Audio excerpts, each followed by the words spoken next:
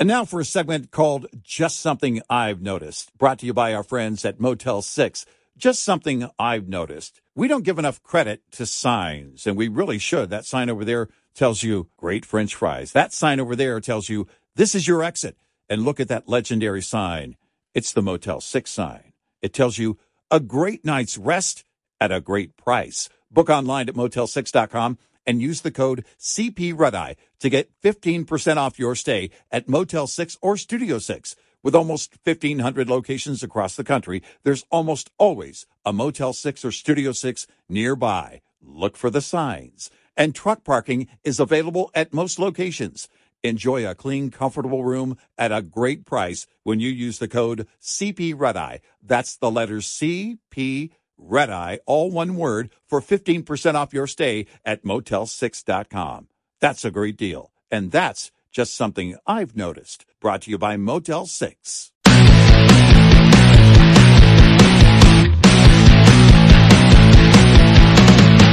Now, it's Red Eye Radio. Gary McNamara and Eric Harley talk about everything from politics to social issues and news of the day. Whether you're up late or you're just starting your day, welcome to the show. This is Red Eye Radio. Hello and welcome. He is Gary McNamara. I'm Eric Harley as we begin a Friday. Gary, hello. There's so much going on. The mind is working overtime. And it's a Friday. We should be able to just mail it in. Yeah, or phone it in or... Mail in, phone in, whatever. Something slower than radio waves at 186,000 miles per second. Wire it in. Telegraph it in. Telegraph it in. No, that still goes at 186,000 miles per second. Well, what about... Pony Express. Morse coded in. Well, that would still be wire. Yeah. Anything with electricity is going to get but you it up would there. take us a long time to figure out Morse code for every word. Oh, that is true. Yeah. Yes. If we wanted to go that far. Now, I used to know all the Morse code. I used to know semaphore. Remember the flags? Mm-hmm. Remember that? Yeah. With the flags. So. Right. Yeah. Communicate with the flag. Yeah. Wow, that brings back a memory. Yeah, and I just said that's too hard, so I'm going to do radio. Yeah. All I have to do is talk. Look, don't be handing me any flags. I'm gonna screw it up. That'd be tough to do a talk show that way. Well, when I learned that, it was in my head. It was like, man, if they put me in charge, the Soviets are going to win. It's over. Don't put me in charge. Well, I have to say this. Yeah. In this day and age where so much tribalism exists, right? Yeah. We've talked about the tribalism that exists. Yeah. The political idolatry that exists where people are just, they're absolutely loyal to one person, and if you don't agree with them, then they wish to reject you. And then the tribalism that exists just in general today in our society based on politics, the Democrats versus Republicans and everything else. It is refreshing to finally realize that all is this insanity. Yeah. And I realized this yesterday after I got a call from Independent Bob. The insanity has brought friends that used to disagree with me completely in agreement with me, where I have an hour conversation with my old friend Independent Bob. Yeah. And there is no arguing on any topic. Yeah, right. The only arguing might be the degree of the insanity of the left. Yeah. And on one issue, I might say on a scale from 1 to 10, it's a 9, and Bob would say it's a 10, or I'd say it's a 10, and Bob would say it's a 9. Yeah, right. And then that's really it. I mean, it's great because, and for those people that may be new listeners to the show, I've been talking about Independent Bob since you and I started working together. Because really, when you and I started working together, it was 2005, right? Yeah. So I met Independent Bob in 2006 when I was building my house. Right. That's when I met him. So, and we used to. I mean, I often have told the story that we were down at the lake, the Marina Restaurant Bar, and we used to get in that's where hey, come on, meet me down there. Beautiful place, by the way. Mm. Water's beautiful, nice rolling hills, 90 seconds from my house. Mm-hmm. And we would get into arguments all the time. And other people would join us, and at times there would be screaming. And one time we got into one of our discussions, a beautiful summer night, but it was late, like midnight. And I'm just like, all right, I've had it with you. I just can't get through to you. I just can't get through. It's impossible to get through to you. And this is when, and I call him Independent Bob, he was, stating, it doesn't anymore, but it used to tick me off. Well, I'm not on the right and I'm not on the left. What I do is I take a look at every issue out there and I judge the issue by the merits itself. Well, implying in my mind that I did not.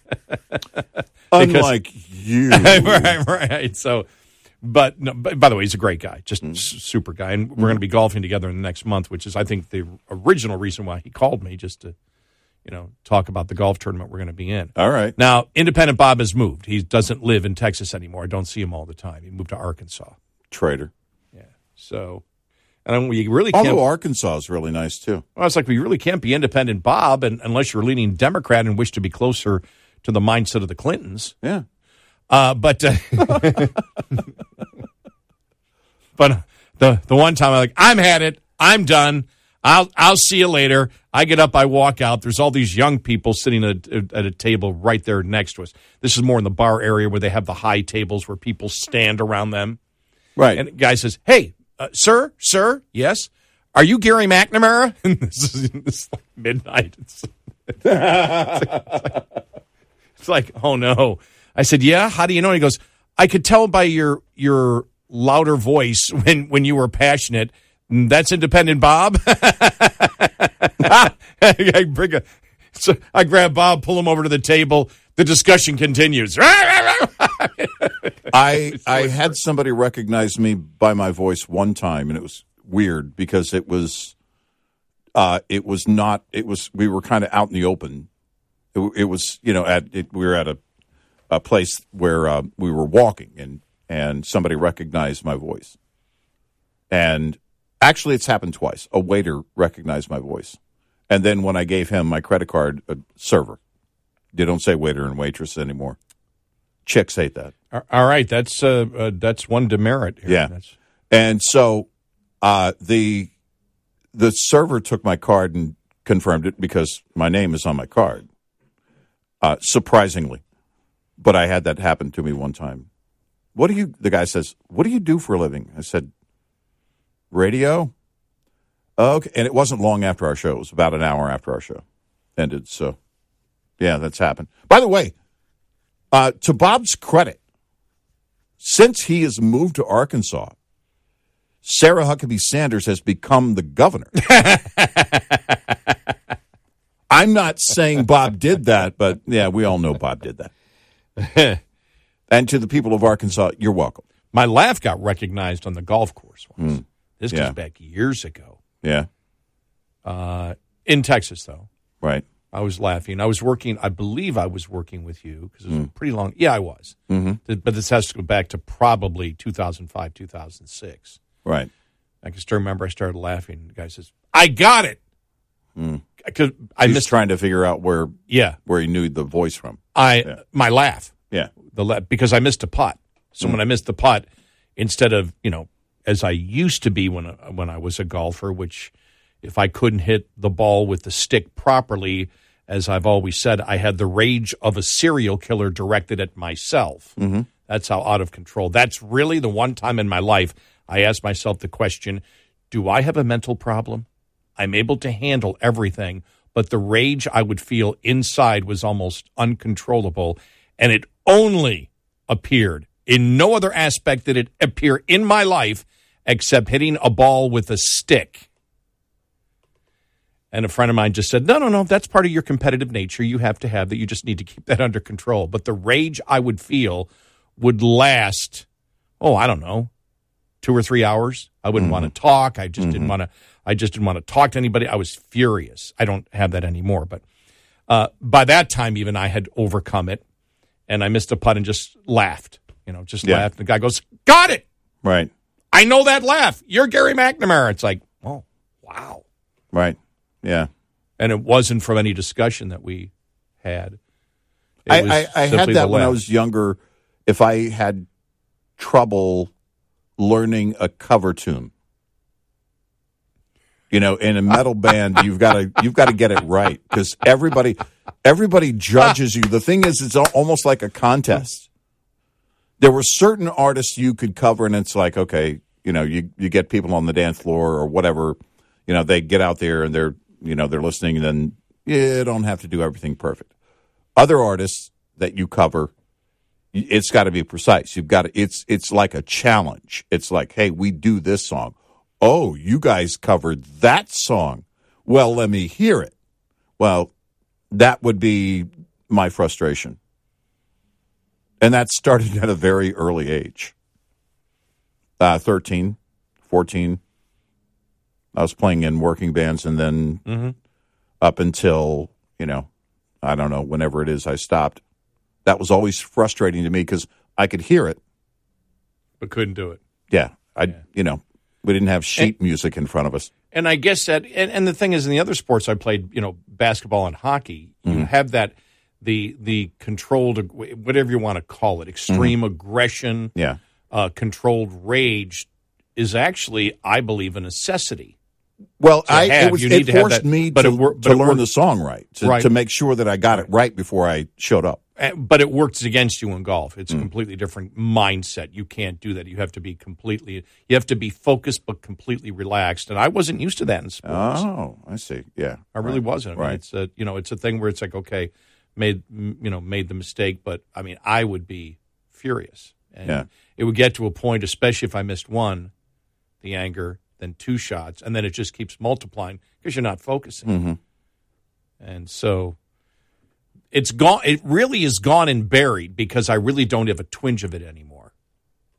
It probably exists somewhere in there, but as Al Gore said a long time ago, it's in a lockbox. Yeah. Yeah, right. I put my rage in a lockbox. Yeah. Sure you did.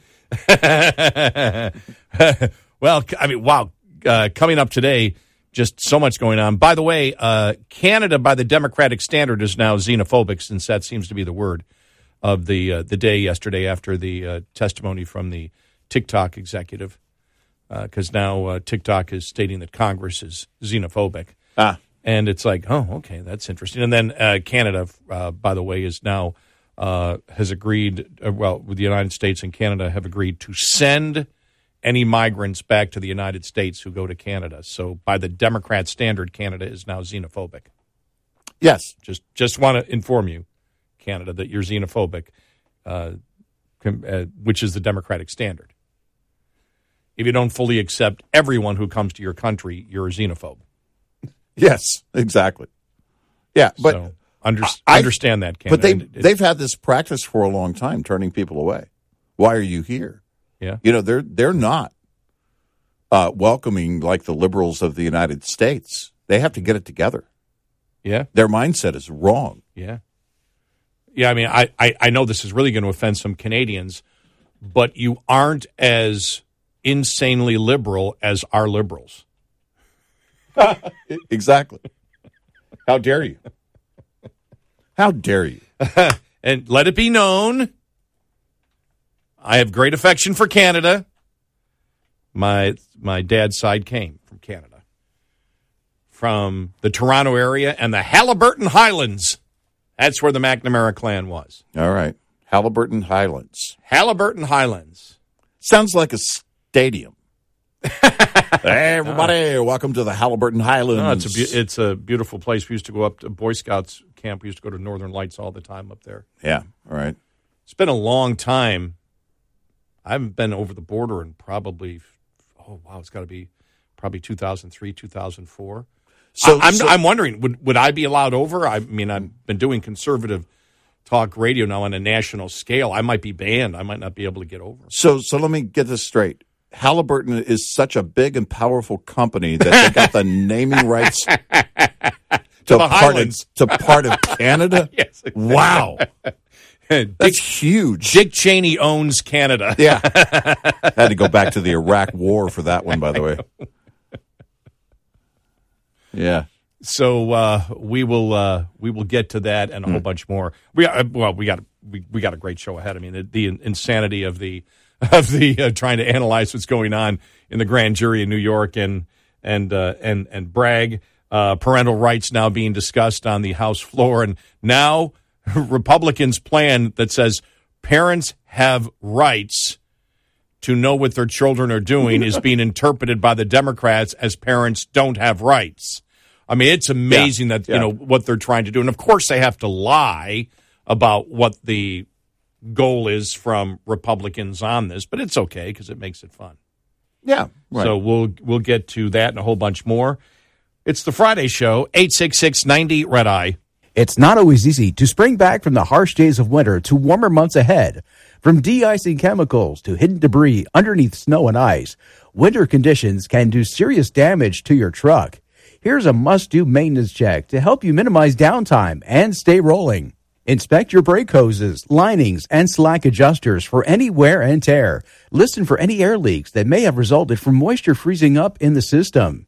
Check slack adjusters for proper stroke and lubrication. And check your brake linings or pads to ensure proper thickness. This report is brought to you by Shell Rotella. Shell Rotella, with advanced synthetic technology, is designed to help keep your rig running with more mileage and less maintenance.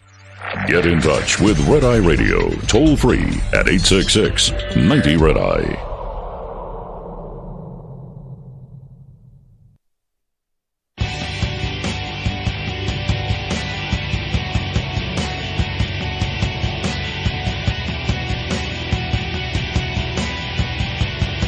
It's Red Eye Radio. He's Eric Harley, and I'm Gary McNamara, 866-90-RED-EYE. Well, this coming out in the last couple of hours, the U.S. military carried out several airstrikes in Syria on Thursday in response to a drone strike that Iranian forces conducted earlier in the day on a coalition base that killed one American.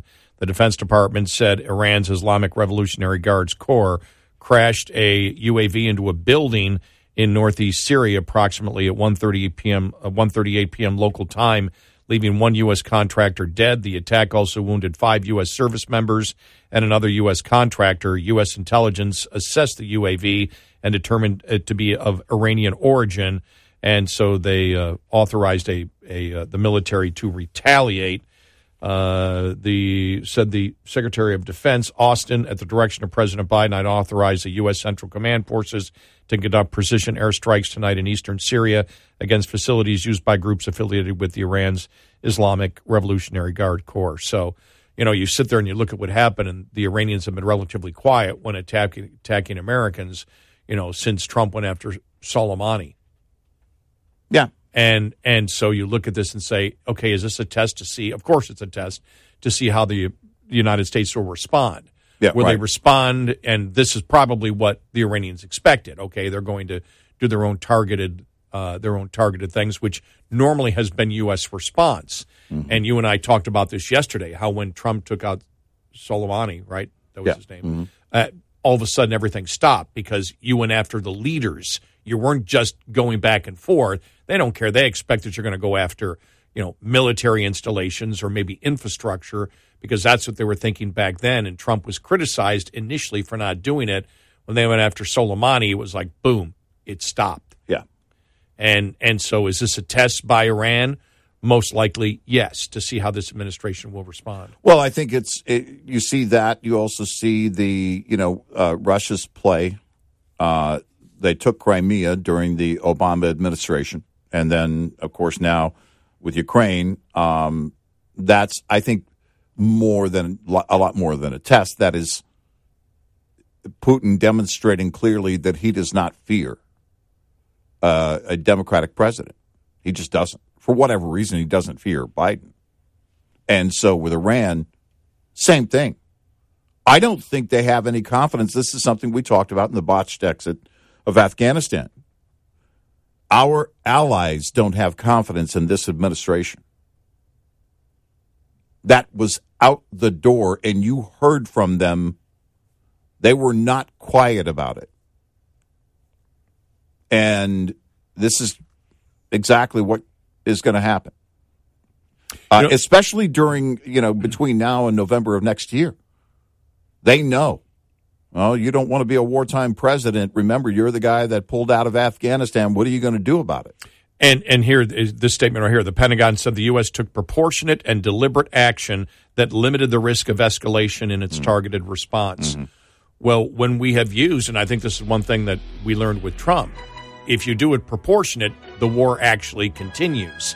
Yeah. If you make it more than proportionate, as they did by taking out Soleimani, all of a sudden the leaders go, well, we don't want to die. Right.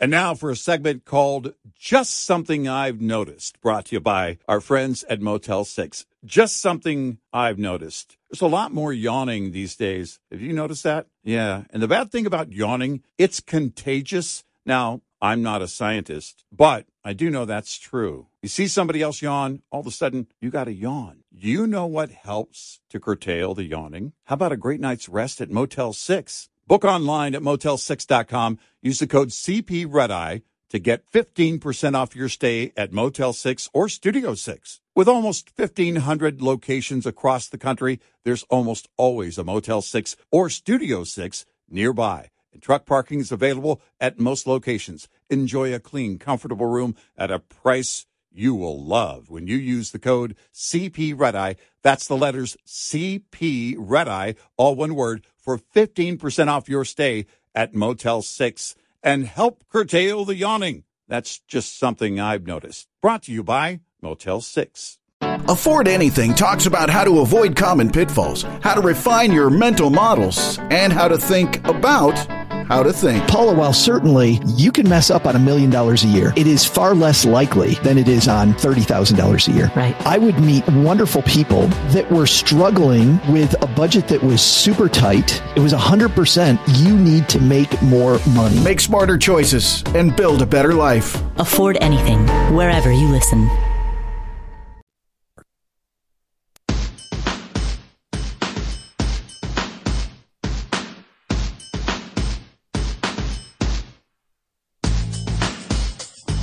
Giving you 70% each night. Eric Harley and Gary McNamara on Red Eye Radio. And he's Eric Harley, and I'm Gary McNamara, 86690 Red Eye. We give you 70% because 60% is considered quiet quitting. So it is? Well, I just made it up, so yeah. Oh. Why not? I didn't know. I didn't know how much quiet quitting is. I've never quantified it. You know, I don't even know. This is one of those days I don't know. Excuse me. I don't know where to start. Well, I guess I'll start here. Okay.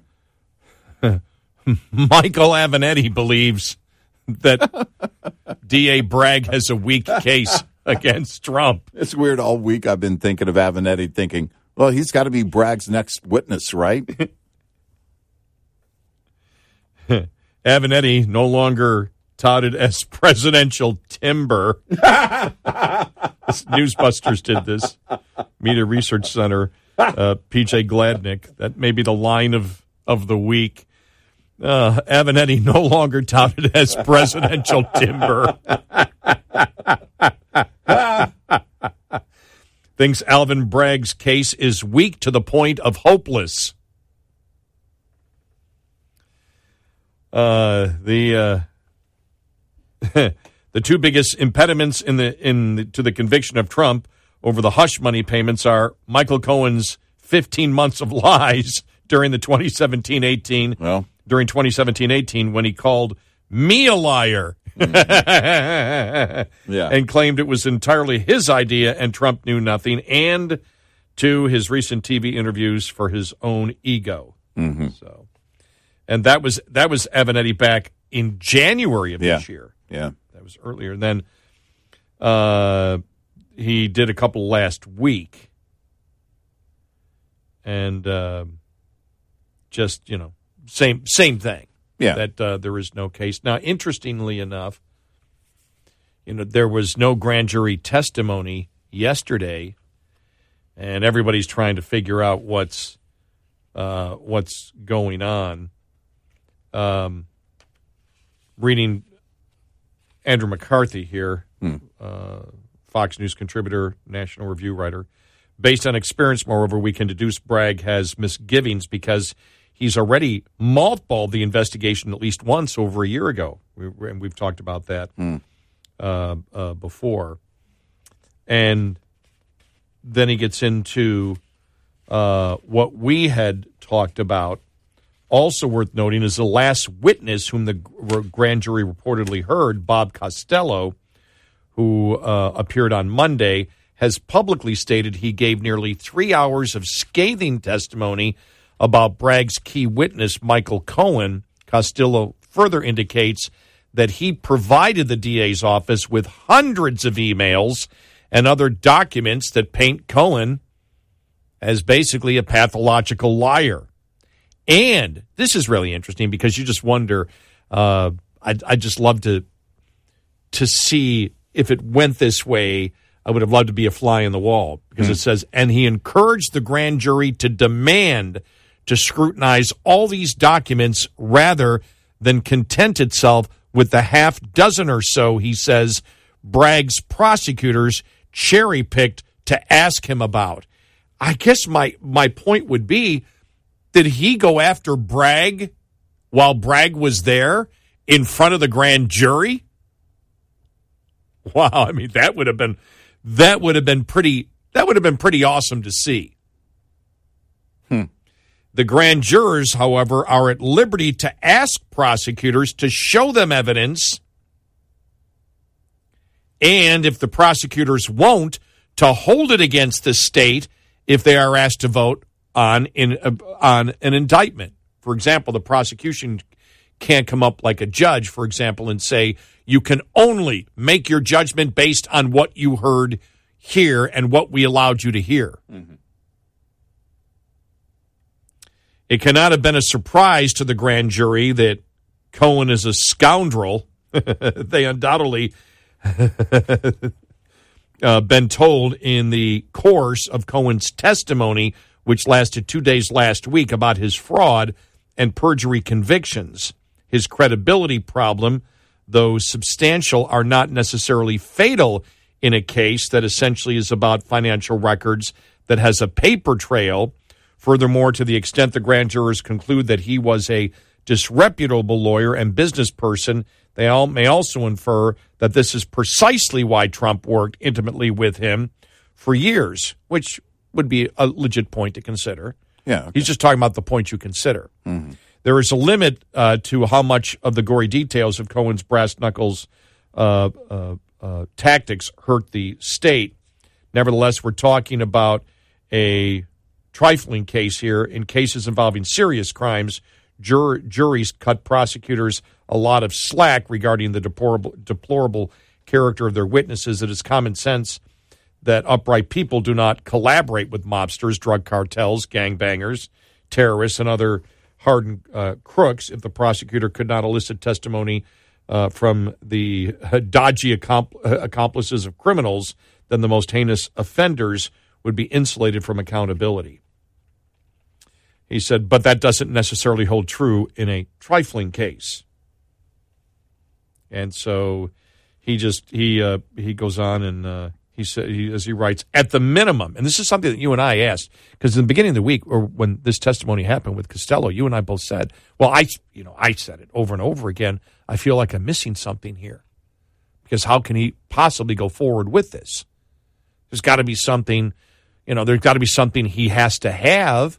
And then I thought, well, wait a minute, this is the same prosecutor that actually in public, after he got into office, said, well, here's the deal on armed robbery. If you go in to rob somebody with a gun, but you don't pull the trigger, well, then we're not going to charge you with a felony. Mm-hmm. If he is that delusional to publicly promote that is his goal as a district attorney, and he's that delusional to believe that he can get the public behind it. Now, he had to rescind that.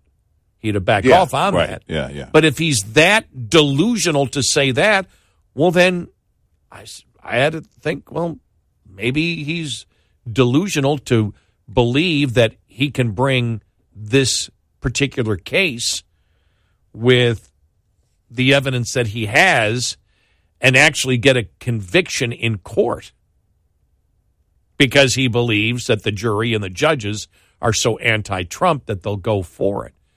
Well, is he getting pushback from the grand jury?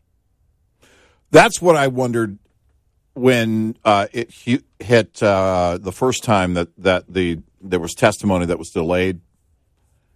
Then I thought, all right, is the grand jury, do they have all new considerations after hearing from Costello on Monday? You would have to, because the considerations would be, number one, why would Costello come forward and risk everything? Cohen doesn't have anything else to risk. If Cohen's lying, Cohen's lying. Now, it is still against the law to lie to a grand jury, despite what Bill Clinton may tell you.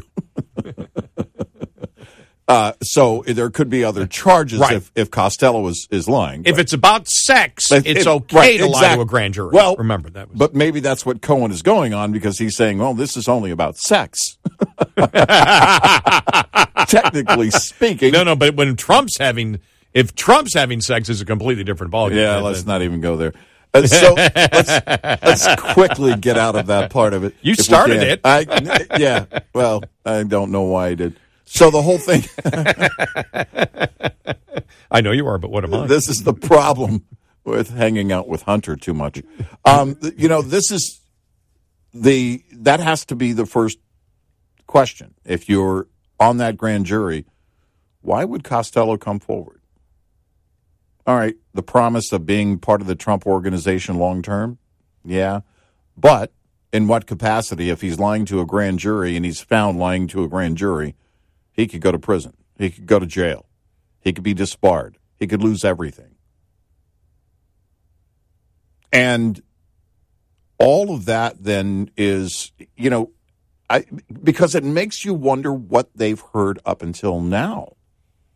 If they've heard anything that's even remotely exculpatory in nature. And from what we know, they haven't. Maybe they did, and it just didn't get out. I've never served on a grand jury. Mm-hmm. And so all I'm doing is asking questions here, and I want to make this clear because sometimes I'll ask questions to make a point. Mm-hmm.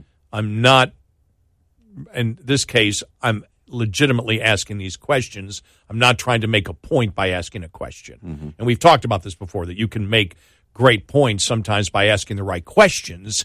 You're still making the point instead of making statements by asking the question.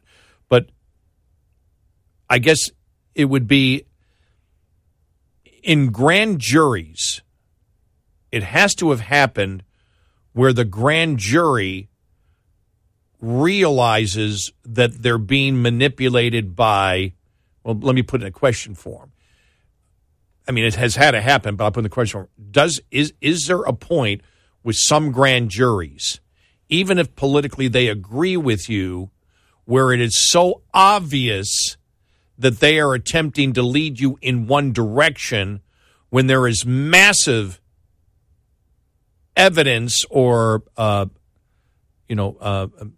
massive cross-examination that hasn't been done, and somebody like Costello comes in and actually tells you, don't pay attention to don't go to the 4 or 5 emails they're giving you. I've got 300 of these. Mm-hmm. I've worked with this. And then at what point did that letter from, and maybe it hasn't been introduced, maybe the grand jurors have seen this in the news, that the letter from Cohen's attorney to the Federal Elections Commission that basically states Cohen did all of this. This is Cohen admitting in that case. This isn't Cohen admitting it to Costello and then hearsay evidence from Costello. Costello can back up his opinion with the actual piece of paper the letter that Cohen's attorney wrote to the Federal Elections Commission where they would not charge Trump with a federal elections campaign violation. Right. Well, that blows your entire defense of a felony by tying the business fraud to, to another crime, which is how you get to the second degree, which gets you the felony state if the FEC says there's been no crime or violation. Right. And here's another thing. Does the law in New York, is the weak spot also that the Federal Elections Commission violation is actually not a crime? It's a civil offense, which is why you are fined. But if you're not fined, there is no government entity that has found you guilty of even a violation, even if it is considered a low-level crime, but only a fine. And all that came together, and the grand jurors are asking these questions, and Bragg's going, "Oh man, what do I do here?" Right. Well, yeah, that's ultimately the question. If they have been led down the road by only one set of, this set of evidence that Bragg is providing, and testimony from Cohen and, whoever, but nothing exculpatory in nature, you don't learn anything until Costello steps up and it changes everything. Because it did. And then that letter, like I said, but has that letter been introduced, or has that letter's been out there for a couple of years, about 5 years now, because it was 2018, right? Mm-hmm. Yeah. And the jurors are like, excuse me, we didn't. Why wouldn't we know about this? The grand jurors, why didn't we get this? So there's so many questions. Is there a point that even if they all agree with you politically, where they say you're manipulating us away from what the truth is, right, in this matter? Right. You're setting us up to be, as a tool to get your political agenda done. 866-90-RED-EYE. We'll be right back with more Red Eye Radio with Eric Harley and Gary McNamara.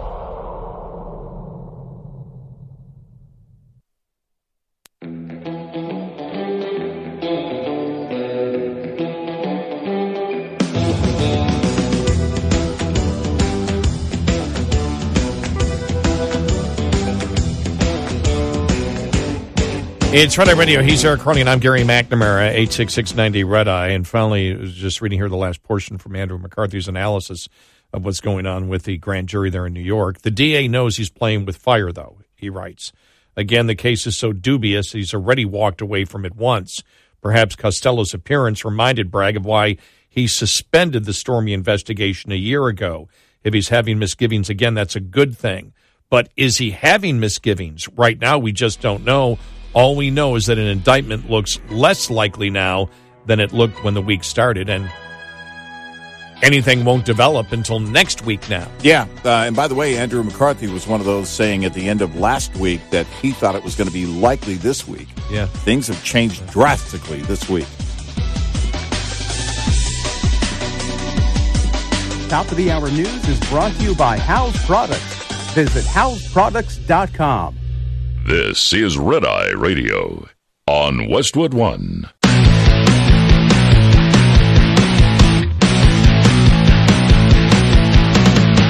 Now, it's Red Eye Radio. Gary McNamara and Eric Harley talk about everything from politics to social issues and news of the day. Whether you're up late or you're just starting your day, welcome to the show. This is Red Eye Radio. All across America and around the planet, 866-90-RED-EYE. He's Eric Harley, and I'm Gary McNamara. Download our Red Eye Radio app today and listen when and where you choose. You know, the other thing about, if you think about Bragg and his effort to indict Trump over the Stormy Daniels case, he's even getting pressure now from Democrats. Democrats are looking at this saying, you're killing this because you're coming out with what they believe is the weakest case first. Yeah. Right. And so everything's going to seem politicized by doing this. And but what it really comes down to is even Democrats understand. That's why Schumer wouldn't even comment on it. You don't have a case. Yeah, right. Well, and the problem with that, I'm sure that the Democrats feel, is that all the media energy that's going to be spent on this case, that's already been spent on it. How do you change that when ultimately it's going nowhere? And any other case that comes forward against Trump is going to be, in their mind, is whether it's Georgia or the special prosecutor case, which good luck with that one. But are you going to get the same hit from the media? Are you going to get the same response from the consumers of the media when this case goes nowhere? That's the problem. You can't fall on your face right out of the gate. It's a zero case. He's got nothing. And I don't know of one person saying, oh, my gosh, this is going to be it. He's got Trump. No. And so is that pressure also coming from the left on this? What in the world are you doing? Look, when we started the show with it, with Michael Avenatti. With Michael Avenatti, which I've been thinking about him all week, thinking, gosh, he's got to be, as bad as this case is, he's got to be one of the key witnesses for Bragg, for the grand jury. When he's coming out saying, yeah, you got nothing, then you know it's over. Tell me somebody on the left that's saying this is a worthy case. Maybe I missed it. The View, maybe. Maybe The Could View. be. Yeah. Whoopi had her eye surgery. Maybe she can see things better. Maybe she's reviewed the documents and said, oh, this is definitely worth pursuing. I don't even know if anyone on The View has come out and said this is a worthy case. Now I'm curious. I don't know how much do we have to pay Kevin Tober to go back and watch The View from the entire week? I think they did. I think they did last week. Yeah. All right. Yeah. But it's, since the Costello testimony was what really, really hurt it. And we weren't missing anything. I mean, it was, as we had found out that, the grand jury must have said, we want to hear the testimony. Mm-hmm. And so, because they didn't have to hear the testimony. Nope. And so. And that's that point alone, the fact that they wanted to hear something that they were being told was exculpatory in nature, tells me that, and then you, based on what Costello has said that he told them, you add those two together, and then the letter, we don't know if the letter's gotten to the grand jury, if that's even a consideration at this point. But eventually it would get to the, in a court case, it would definitely see the light of day. And so that may be, that may be a consideration for Bragg alone, and maybe the grand jury isn't considering the letter. That came out Wednesday. New York Post published that Wednesday. Yeah. So, which means they know about it. They certainly have to. Yeah. I don't know how they don't. But if they're feeling duped by Bragg, we believe we should be looking at everything in a case, not just the things you funnel through. Because Costello's testimony changed everything. And if that wasn't enough, then certainly the letter had a massive impact on how it undermines the entire key witness for the prosecution. Yeah, it's just amazing. I will tell you, this has been one of the weeks, though, where I have had that perverted sense of awe, as I call it, where it's like everything is like, what? Really? You got to be kidding me. Mm-hmm. And because of the degree of, it seems in this particular case, legal stupidity from Bragg's side. And I've always stated that from what we know, he's going after. Again, he hasn't spoken. It's experts looking at this and saying, okay, this is the only thing that they could be charging Donald Trump possibly with. And the DA has not come out and said, no, those aren't the charges that we're considering. Yeah, right. So from the charges we're considering from the very beginning, we said there really isn't a case here. Mm-hmm. You're trying to create a new law.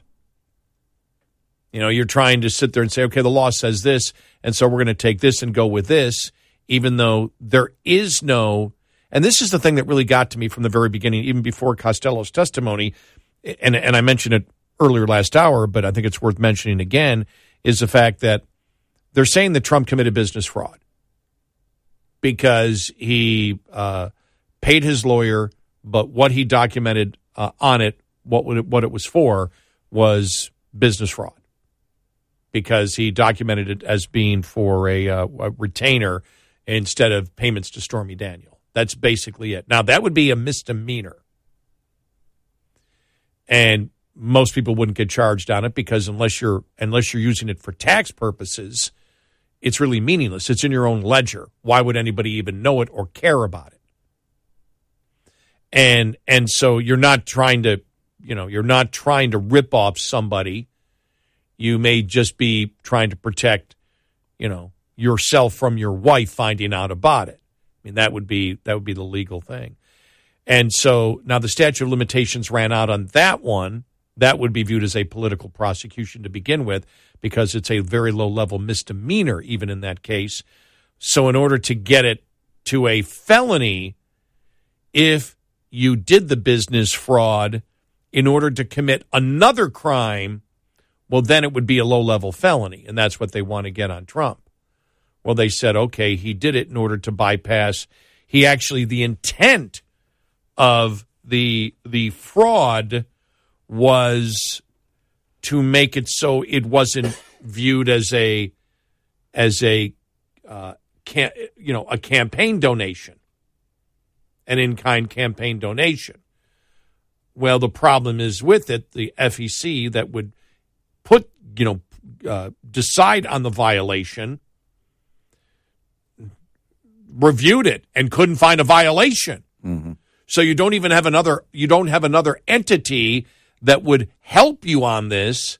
They said, well, no, it's not a federal election violation. We thought it was a weak case because of that right there.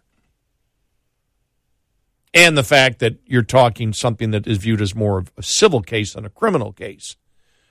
As example, Hillary Clinton fined $113,000 because they took the money that they used to set up Trump and claimed it was just a regular campaign expenditure, and it wasn't. And so they got caught in doing that fraud, which we said, well, if you're going to go after Trump, and after we said it last week, Jonathan Turley said the same thing. If you look at the Hillary Clinton case, because that would have been a business transaction between the campaign and the lawyers. And they lied to the FEC about, because they put it was in the campaign. They were filing that as campaign stuff and committed fraud in doing it. The FEC said you mislabeled that, and they believed that the intent was there, which why it got a $113,000 fine, but there was nothing criminal about it. And that money was used to finance the dossier, which was the lies the Democrats made up against Trump in order to get the warrant and everything else and continue the narrative that Trump colluded with the Russians. Yeah. And so that's the comparison we made, which we believe is a pretty good comparison. But the FEC found her in violation, and they agreed with it. The campaign agreed they did wrong, that they broke the law. Mm-hmm. There's no such thing in Trump's case. None. Yeah, I mean, it doesn't really have there is no direction or destination for this case at all. No real connection at all. And it makes you wonder if the members of the grand jury, you asked this last hour, are they looking at this feeling duped? Like you're asking us to review something, to look at something And quite often a grand jury looks at something and they don't move to indict.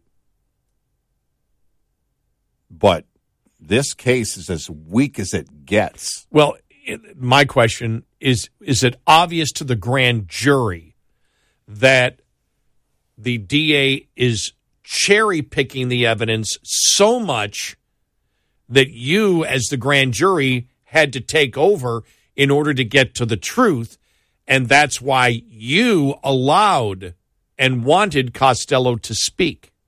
Mm-hmm. And at that point, have you lost the grand jury? Because they realize that as a prosecutor, you're actually not trying to get to the truth. Right. And even if some of these grand jury members, and the majority, are Democrats, they view it and say, you're playing us. Doesn't matter, it's about Trump. You're playing us. And these Democrats aren't willing to be played because you're talking about, Trump won in that district by 40, or excuse me, Biden won in that district of New York by 43 points over Trump. Mm-hmm. And that's the whole point. Well, you can indict a ham sandwich, and certainly you can indict a ham sandwich when Bragg hates Trump and the vast majority of people on that grand jury. And all you need is, out of that, what is it, 23? All you need is 12. You need 12. You need 12 to indict. Mm-hmm. And you're like, well, we've got it. Mm-hmm. Well, if you're delaying now, have you lost the grand jury because they believe you're being played, that they are being played? And then looking at it, well, we're going to be viewed as the bad guys down the road for terrible indictment because you take personal responsibility for it. It's an official government thing that you're doing. Mm-hmm. Most people go to court and even a grand jury and say, well, we're trying to find the truth, and you're not. And well, you're not giving us anything to work with. If you want us to indict based on what you say is a crime, show us the crime. And his reputation might be a concern too, and I don't think it would be. Well, I don't know that it directly would play if he could present evidence that was clear. But Bragg's reputation, keep in mind, in an area where the crime has skyrocketed and Democrats are not on top of the skyrocketing crime in that area, including people like Bragg. Well, no, that's a great point. Did the grand jury know, being from that geographical area, that Bragg is the one who said, we don't want to make armed robbery a felony unless you pull the trigger? Right. Have they walked in and said, we're Democrats, but he's nuts? I would have to believe that his reputation is part of it. His credibility, not just Cohen's lack of credibility, but his lack of credibility in something like this may be at play inside that room. 866-90-RED-EYE.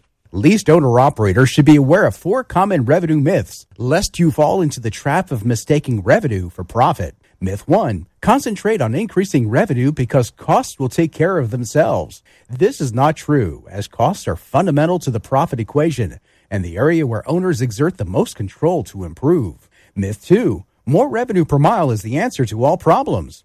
Though carrier pay packages differ in structure, revenue per mile really doesn't change much from company to company, but there can be a big difference in miles, overall gross revenue, reimbursements, and fees. Myth 3. All you have to do to be successful is run a lot of miles. In reality, revenue is only half of the profit equation. Costs are the other half. It's possible to generate a lot of revenue, yet spend $1.10 to make every dollar.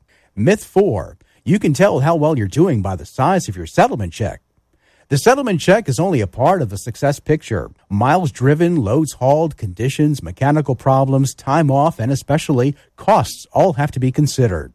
Owner-Operator Business 101 is provided by Shell Rotella. Shell Rotella, with advanced synthetic technology, is designed to help keep your rig running with more mileage and less maintenance. Coming up, more with Gary McNamara and Eric Harley. It's Red Eye Radio. What's up, everyone? It's Reality Steve, your number one source for all things Bachelor Nation and reality TV. Every day, I'm giving you the behind-the-scenes juice and your info on all your Bachelor Nation stories, and also interviewing some of your favorite reality stars. My name has been synonymous with spoilers, but I'm so much more than that. Give me a listen. The Reality Steve Podcast, part of the Believe Network. Just search BLEAV on YouTube or wherever you listen.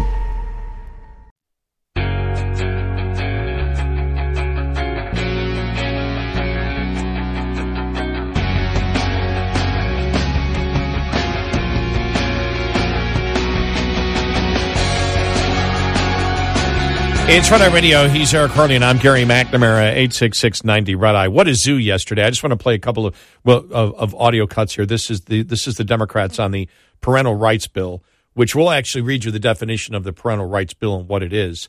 But the Democrats just having to lie about it. I mean, just going ballistic over something that if, you're a parent, you look at it and you go, well, yeah, I should know what's going on with my child. Oh, yeah. Well, so schools should make it known what their curriculum is online so I can easily find it. Well, yeah. Listen to the Democrats' reaction to this. How disgraceful. We want to terrorize the very people who love our children, keep them safe, and educate them for over 8 hours daily. Our teachers are sacrificial lambs.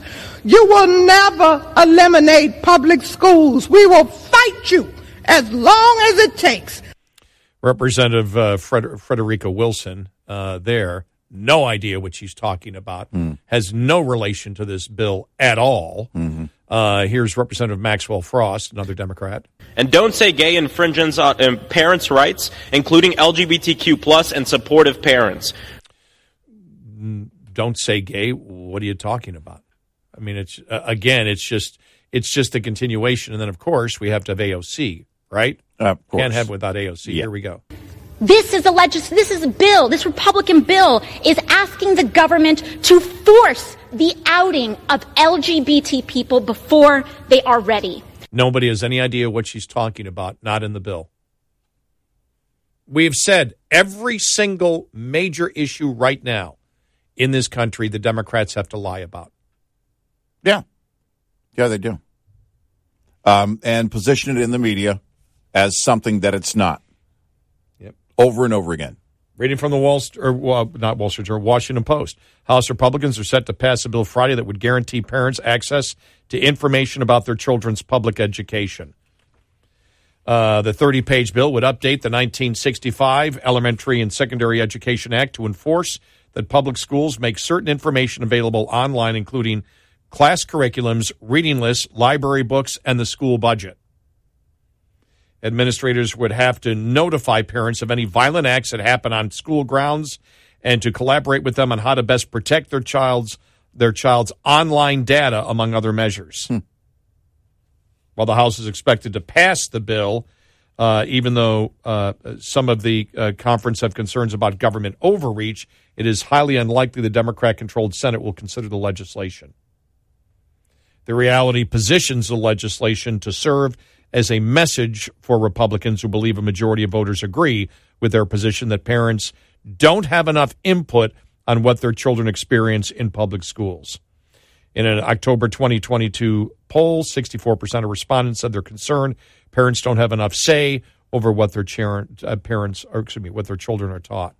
So here is a thing that says we want schools to have, more, we want them to be more transparent. Yeah. Nope. No, they're fighting against it every step of the way. Now, there is a point you could talk about. Should the federal government be involved in this? And does this move the federal government, even though they're updating a law, does this make the federal government over schools more when it should be a state issue? Yeah, right.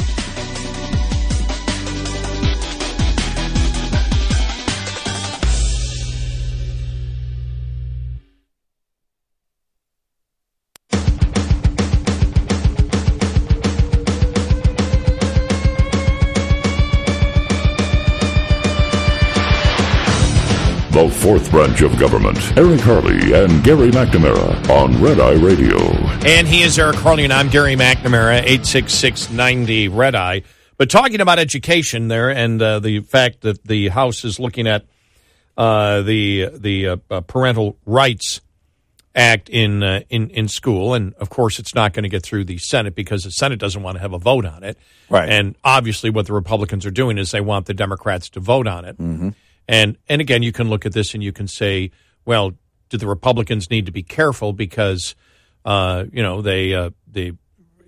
can't as a Republican state, for example, that you want the Department of Education gone and then say Congress should be making laws about education in general. Right. And so you can make that case, but they don't believe it's going to pass. And I don't know if you asked Republicans, I don't know how many Republicans would state that they believe that the federal government should have no input on education at all, except when it comes to the rights of the students in the court, which are, or the parental rights, because there is a parental rights issue here, which would be a federal issue. And that is, do parents have the right to know what their children are doing? And that's where you're protecting the access of the parents. Exactly, which at that point would become eventually a federal court issue. So you can make that argument at that point. But the Democrats are scared to death about this because they know where the parents stand. And the Democrats understand that if you can brainwash the kids early, if you can tell kids you're a racist and you're always going to be one, if they can tell them at a young age lies like a biological male can be a biological female because the biological male thinks so, and you should be able to decide your gender, and you should be able to get an operation to cut off parts of your body, and you should be able to take dangerous drugs, and there's nothing wrong with it. It should be viewed as normal. When you actually have Democrats up there saying, as we have seen, McAuliffe, probably one of the reasons he probably lost the race in Virginia, is he said parents really have no business, with what kids learn. Yeah. Are you out of your mind? Swalwell said it a couple of months ago. And they're viewed as mainstream Democrats. That not only do you not have a say-so there, that we're going to have the ultimate say-so for what we deem as the medical procedures, which, by the way, aren't medically necessary. Right. That if a child wants to have that surgery, that the parents should be out of it. That if we want to teach children something, the parents shouldn't be a part of it. You're not going to win that with parents, ever. And they are scared to death, the ability to brainwash in a monopolistic system. We've all seen Randi Weingarten, the head of the teachers union, how radical she is. That's what they wish to produce. They wish to produce brainwashed young children that mirror Randi Weingarten, who's a nutcase. But that's what they wish to do. And so what do they have to do? They know they can't win with the parents, so they, as we brought you those different audio cuts, they have to lie. Yeah. They have to lie and say the bill is about something that it's not about. And they will just keep insisting that the bill, can't find it in the text anywhere, it doesn't matter. Keep lying about the bill, keep lying about the bill, keep lying about the bill. Pretend the bill is something that it is not. And this is just a continuation of what we said of the Democrats on every single major issue that we face today. And we've gone through it point by point, and what the truth is and what the Democrats, the lie the Democrats are attempting to convince the people of. And that's the problem that the Democrats have, because the Democrats aren't looking for somebody to bring new young blood with new ideas. They simply want to promote the same insane ideas, but have somebody who's a better communicator to do it. That's the problem with the Democratic Party right now. I'm wondering if they're hoping to get corporate support on this, like in Florida, Disney had backed the liberals with their approach on this on the state level, and it didn't work out. I'm wondering if Democrats in the House are waiting for corporations to back them on this move. I think a lot of corporations have learned stay out of it.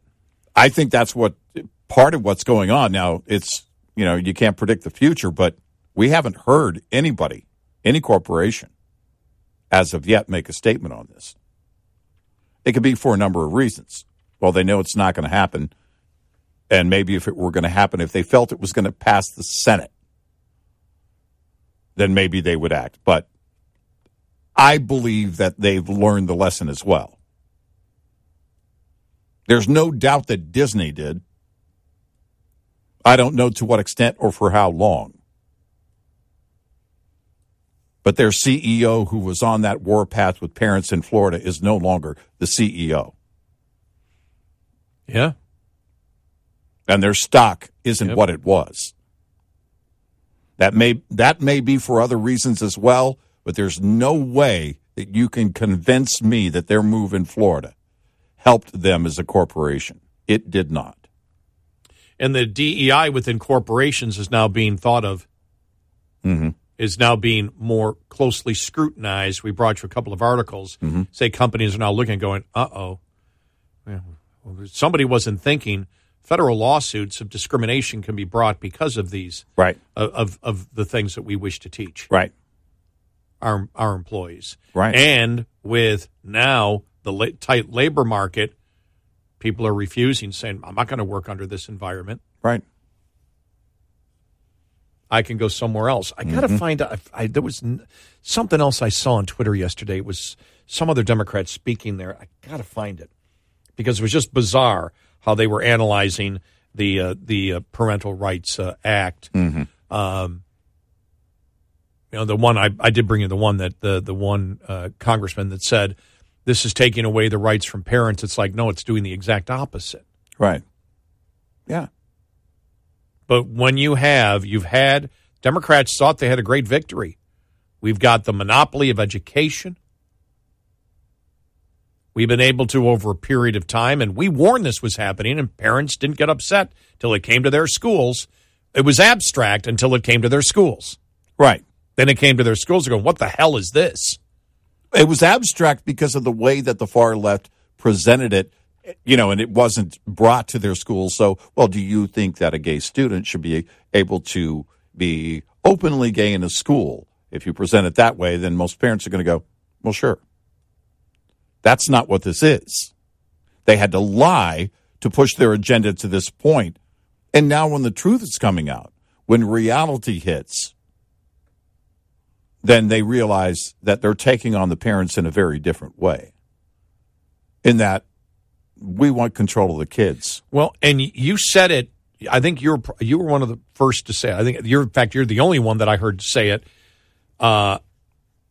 in this way, which is the mistake that they made in Florida was that they believed that they were fighting the governor and Republicans. Right. But what they were really fighting against was the parents. And that's why once DeSantis, they explained, this is what this is about. We don't wish to teach sexualized content to 5-year-olds. Mm-hmm.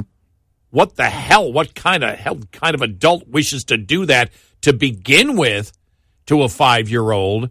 And if that's the hill you want to die on, bring it. Well, in November, look how DeSantis and his party performed in that state. Yep.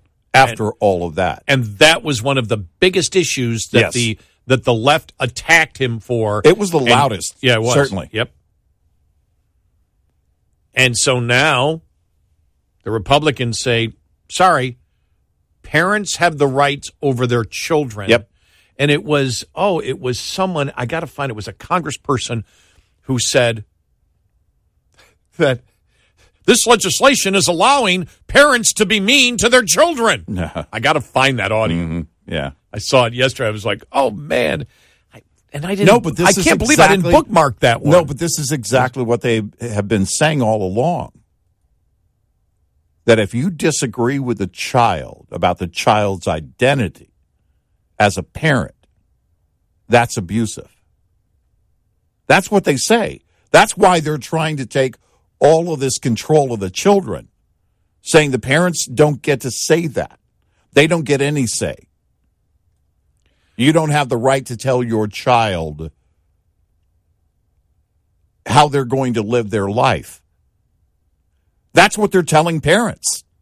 That's what all of this is about. Full control of the children. They're waiting for, all of this, honestly. When the joint edict came down from the Obama administration, it was going to be short-lived because it was at the end of the Obama presidency. But the question became, and you and I knew that it was a matter of when. It's going to come back. It's not over. But when that joint edict comes down, they tell the schools that you can't, in joint edicts between the Department of Education and Department of Justice. The reason the DOJ was on that edict is because they were telling them you are violating the students' rights. Well, if the school does not abide by the edict and therefore is violating the students' rights, then how would the parent not be under that same measure, right? Mm-hmm. And if that's their position, how long is it before? Look, we've already had the DOJ label parents as terrorists for showing up at school board meetings. And how long are we before liberals say that you're violating your child's right? If your child says something and you say no as a parent, you're violating the right. Remember back in October, we brought you the story of the Virginia Democrat who introduced a bill to prosecute parents who refuse to treat their child as the opposite sex. Right. No, we already see it in Canada. Yeah. We'll put you in jail. But it's just, it's insane, and they cannot promote what they truly believe, so they have to lie about what the bill is about from Republicans. Right. And this is across the board on every single major issue that we face today. 866-90-RED-EYE. Lines open for your calls. 866-90-RED-EYE on Red Eye Radio.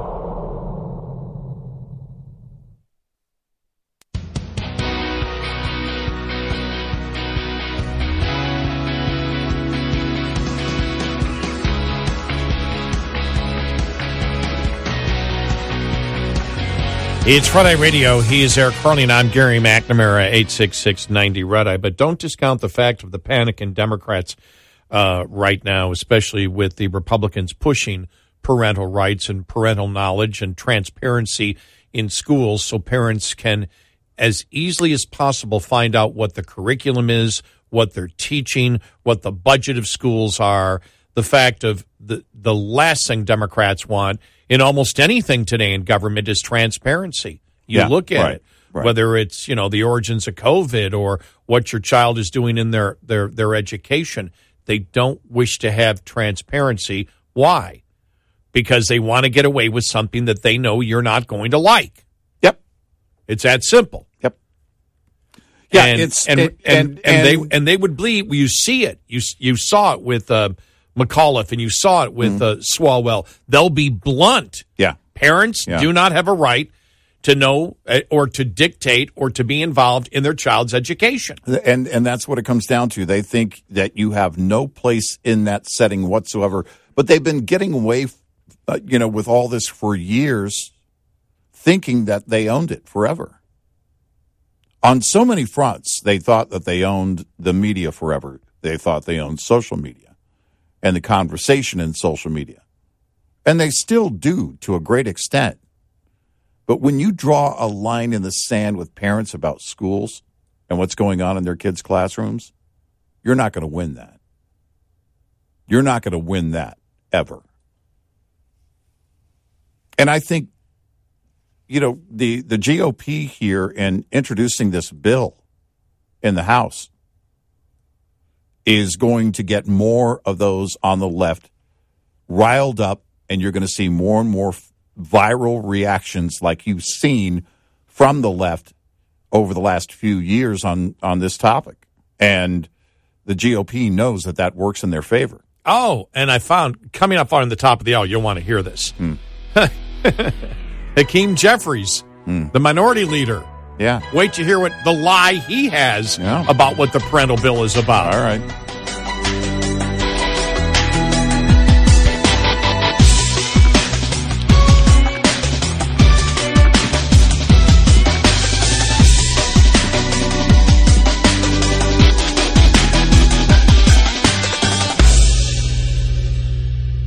This is Red Eye Radio on Westwood One.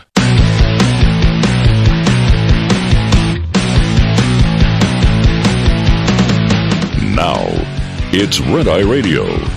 Gary McNamara and Eric Harley talk about everything from politics to social issues and news of the day. Whether you're up late or you're just starting your day, welcome to the show. This is Red Eye Radio. All across the USA and around the planet, 866-90 Red Eye. He is Eric Harley, and I'm Gary McNamara. Good morning. Download our app today, our Red Eye Radio app. Listen when and where you want if you can't listen live overnight. And thank you. All right, so we were talking about the Parental Rights Act that the Republicans are introducing. It's not going to go anywhere because it's not going to be passed in the Senate. Senate won't even take it up because it's just they don't want to touch it unless they have to. Right. And because what the Democrats are fighting against is the parents' rights to know what's going on in their schools. And so they lie about it. And I guess the higher up, the bigger the lies. Here is Representative Hakeem Jeffries, the minority leader in the House of Representatives. Here's what he had to say while talking about the parental oversight bill. Extreme MAGA Republicans don't want the children of America to learn about the Holocaust. Can anybody name one Republican who has said that? I can't. Don't know of one. So basically, Hakeem Jeffries, all right, look, you people aren't lying big enough. Let me lie bigger. Now, I will admit, that is the advice that we gave the Democrats a long time ago. If you're going to lie, you might as well lie bigger. Yeah. Well, and they also are lying about everything. So, but that really started, if you think about it, that started in the Obama era. Yeah, we talked about that. He was the forefather of big lies. Yeah. And many lies. And it started, if their lie plan had a constitution, the first items in it would be, if you like your doctor, you can keep your doctor. If you like your plan, you can keep your plan. But then you can't outdo Joe Biden. See, there's the thing. Sorry, Mr. Obama. It's Joe Biden. And you're not going to outdo Joe Biden, Jack. He's going to lie about anything and everything and things that don't even matter. And he has. He's told a bizarre set of lies. He was lying before you were even thinking about running for office. He's been lying for decades, Jack. Think about that. He's been lying about 20 years before I even became a talk show host. Right. How dare you, Gary? How dare you even criticize him, call him out on his lies? Well, that was the one thing, I can't think of, what was the Republican the guy who just got his first term? Can't think of his name at the moment. He's got all the different lies, what he did in his life and everything else. Santos. Santos, yes. Yeah. And it was like, what's the difference, that meme that came out? What's the difference between Santos and Biden? Biden's been doing it for a half century longer. Yeah, exactly. Yeah, you got a long way to go, Santos. Sorry. What's weird is that, the liberals, and I'm not a fan of Santos. Neither am I. But they came out, and I thought to myself, okay, he's the guy?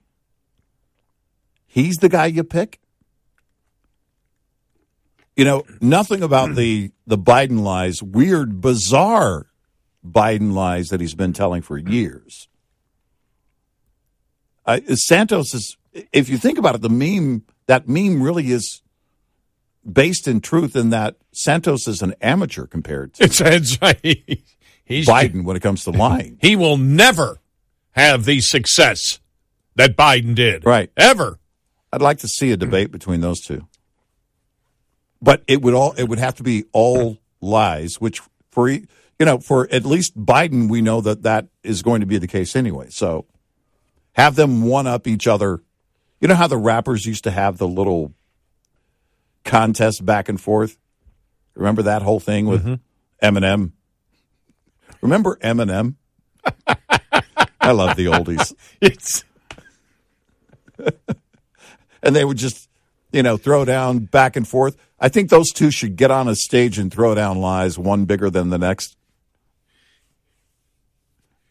I would love that. Who did I see the other day? It's always these it's rock artists, and I saw somebody the other day who I hadn't seen in about 10 years, and it's like they aged. They aged it looked like they aged about 40 years. I saw who was it the other day? And Def Leppard the other day on a video. Yeah, that was okay. That was it. Yes, it was a Def Leppard one. Yeah, and that's when. See, I don't think I think this is probably true with a lot of people. Mm-hmm. I know my body can't do what it used to do when I was 18 years of age. Mm-hmm. It has a longer recovery time, but still, there's a lot of things I can do athletically. I can't play basketball or hockey anymore, but I can work out, and I work out, quite a lot. And the goal is to have a much better golf game. And my golf instructor was very impressed. Yeah. With my upper body strength in hitting the ball. I'll let you know that. He went, "Whoa, how old are you?" And I said, 23. Yeah. You look horrible. What are you, a smoker?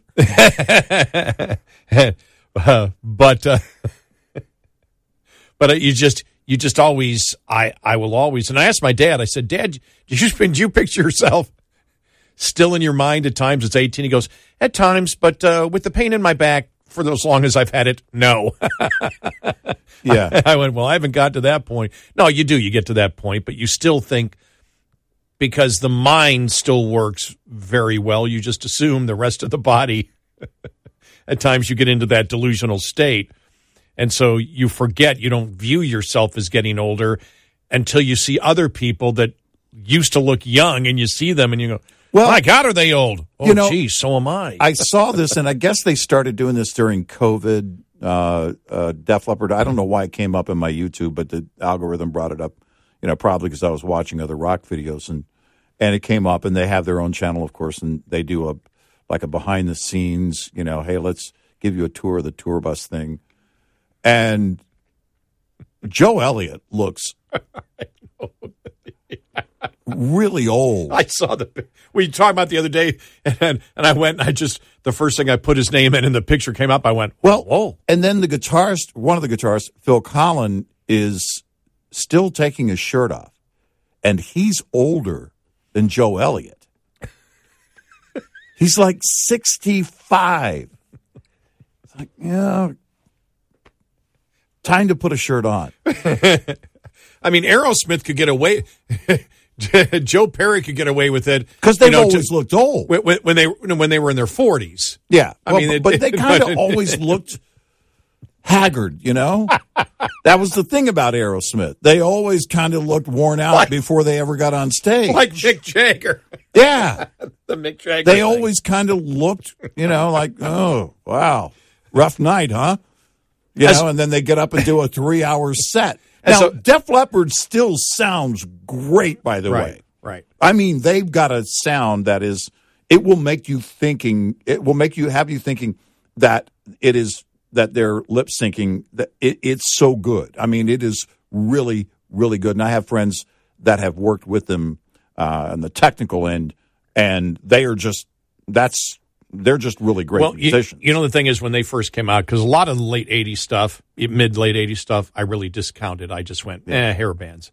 And I really didn't listen. What really made me appreciate Def Leppard, because I didn't when they were, Photograph, I was in music radio, and I went, it's a good song. I remember adding it to our radio station. Yeah.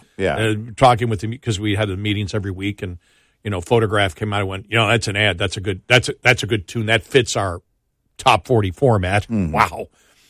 Our top 40 format at the time. And I said, yeah, that fits. Play it. And so I remember it. I remember one time driving around and hearing it like the first time on the station I was working at in Florida. Yeah. And it came out, I go, okay, that fits. That's a good tune. But I really, just because of the imagery and MTV and all that, I went, whatever, they're a pop hair band, and sort of discounted them. It was really the cover band out of Louisville, the Lexington Lab Band, that has now probably close to 300 songs on YouTube. And it's a guy who was a church pastor who they started talking about music and said, we should just get all these great songs and just and just redo them. And what they do is they find the people that they want. They're all volunteers. Everything is a volunteer. Everything. Nobody makes any money out of it. And so everybody goes and for like 6 weeks practices their part of the song. They come in, they practice it like 3 times, and then they do the song. And the camera work, everything is all volunteer. And it's impeccable. Everything is impeccable that the Lexington Lab Band does. And the first song I saw that they did when I first, discovered them on YouTube was Hysteria. Yeah. And I went, whoa, that's really good. And they are so good. They did Lionel Richie's You Are. And Lionel Richie, same thing. I could take good stuff, but it wasn't. Radio song. Yeah. Mind-boggling live. And I went, wow. And that's what they do. They go, they call themselves a Lexington Lab Band because basically they're a laboratory. They take every song, tear it apart, give the parts to everybody, come back and try to do as perfect of a recreation of the music. They know they're not going to get the voices exactly right, and they admit it. But the music, you hear it, Boston, foreplay long time. Oh my God. It is just, I'll sit there and just put it on my TV because I have just an unbelievable home theater system. Yeah. And I can't get any work done around the house. And It just goes from one song and plays them randomly. And that's where I really started to appreciate the music that Def Leppard did. Was when you see it in a different setting surrounding and the actual song itself, and you realize, and Alice Cooper said it, you can do all the acts, you can do everything you want, all the makeup, all the pyro, whatever, but what matters is the song. And it really is true. Yeah. I was 14 when Def Leppard's debut album hit in the States. And it was 1980, and I'm thinking to myself, wow. These guys, because they had more of a almost a grassroots sound. It had not become that big Mutt Lange produced sound that Pyromania was. And On Through the Night was just huge in Del Rio. We listened to that endlessly. And so you look at that, and the band's been around basically since 45 years in one form or another. 83 is when the first album came out. No. The one that hit big. Yeah. That's when, 80 is when On Through the Night came out. And then Pyromania was 82, and the songs really started to become big because MTV was taking off. Right, and I remember because it was 83 when we added early 83, wow. Yeah. Wow. Whoa. 40 years ago right now. We were adding it. Oh, man. Yeah. So it's They look old. Well, it's, you think about it, and it's like, okay, they're out there for 40 years on the road. And all of their shows have always been big. They do a long set. And when Pyromania hit, huge. It was just full on. They were doing, it was for Def Leppard and Bon Jovi and acts like that. It was just nonstop. Still to this day, I think Bon Jovi had like the number 3 tour in terms of its size. And that was the demand back then. So I think to myself, all right, look, a little worse for the wear, but they still sound great, and that's all anybody cares about. Well, for me at that time, again, when I got into rock radio, or top 40 radio as they called it, I was in my prog rock stage. Punk had come in and everything else, but I was still prog rock. I really got into 75, 70 with Steve Hackett, and then heard, King Crimson, and then just, then got into a lot of jazz stuff, Return to Forever and all that. I was in a completely different thing. And next thing you know, I'm programming a rock station or a top 40 station, and then all the pop stuff came in. So I did discount it at the time. Mm-hmm. And I've learned to as I get older. Then I appreciate everything today. And I appreciate what that did. And this, as you said before, it's a radio hit. Mm-hmm. And so you learn to really appreciate good hit, good, what do they call it? Riffs. What are they? Oh, they don't call it riffs. What do they call it? It's what Don Kirshner said about Carry On My Wayward Son. Arrangements and every there's a different, not a riff, but every part of the song is a hook. Mm-hmm. Yeah, every part of a song is a hook. Mm-hmm. Then he went through it, through Carry On My Wayward Son. And when I started thinking about that, then I became a huge, I'm a huge pop music fan now, that I wasn't back then, and you learn to appreciate it. So, yeah, that's one of the blessings of growing up when we did and listening to Top 40 radio that played every, genre of music, because people go, what do you like? And I say everything. No, really, what do you like? I go, everything.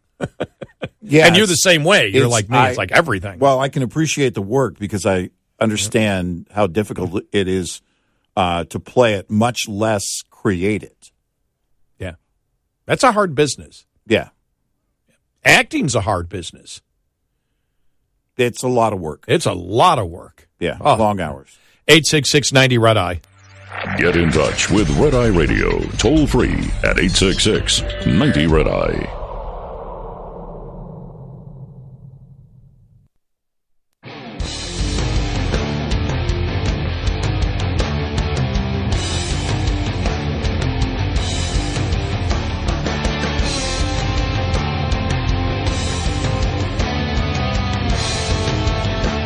It's Red Eye Radio. He is Eric Carly, and I'm Gary McNamara, 866-90 Red Eye. Some polling out. You saw the polling on Biden. It seemed to be a big issue. Yeah. Yesterday that his poll in just one of the polls. In a few of the polls dropped. The Associated Press poll. Mm-hmm. The one polling showing Trump up on Biden 48-43. Yeah. And one of the things they're saying is inflation now, because this was the poll, 9 in 10 now say they're being impacted by the inflation. Right. And, and they believe that's part of that. Finally, it's been so long, as you and I talked about. It's 2 years now. Because it was in March of 21 where we started seeing that increase. Because they had passed the bill. They passed the bill now. So it was April we actually started, because you started seeing it immediately, the increase in inflation after that bill passed. It was really amazing how quickly it came after it. So we're really, because it was 2 years ago that the bill was passed that they said would lead to the inflation. Right. And now we've been dealing with it since. So 2 years. And then when you see that the actual prices are continuing to go up, the percentage may be coming down, but the actual, probably people would say, I don't know what they're talking about, that anything's coming down, because the things are going up every single month. Mm-hmm. I went to the supermarket yesterday. Mm-hmm. Eric, I was in there like 6-7 minutes, and I had just the top part of the shopping cart, nothing in the big part. $103. Yeah, right. Yeah. I did notice that eggs had come down. Well, they said that was going to happen. Yeah. Because they'd come down sooner than they projected, but production has increased greatly. Right. I think the demand, too, dropped drastically after the first of the year. There was a report that came out that the demand for eggs after the baking season of Christmas had dropped, and production is on its way back to being normal.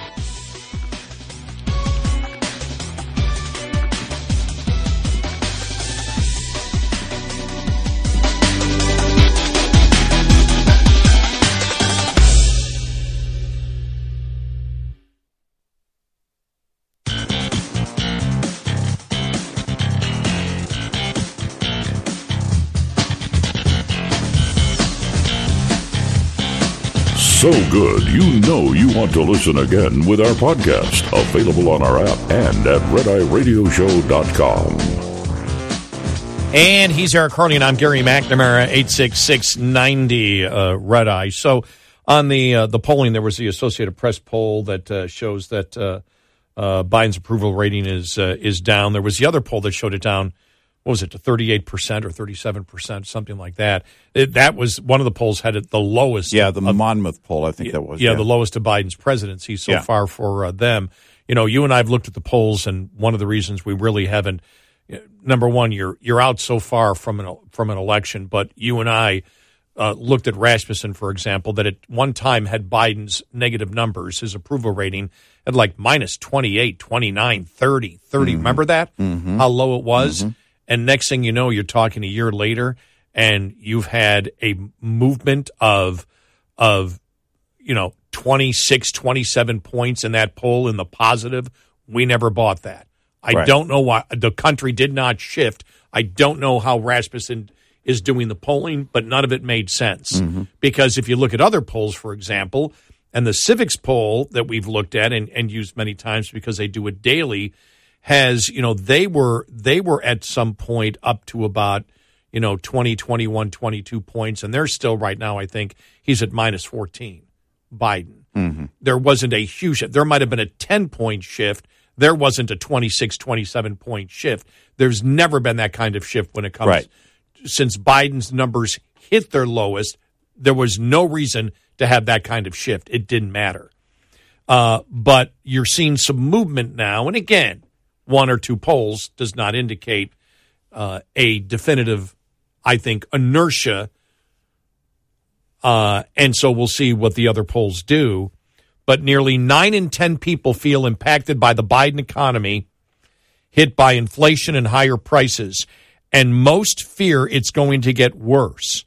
In the new monthly McLaughlin Associates survey, likely voters said the country is on the wrong track.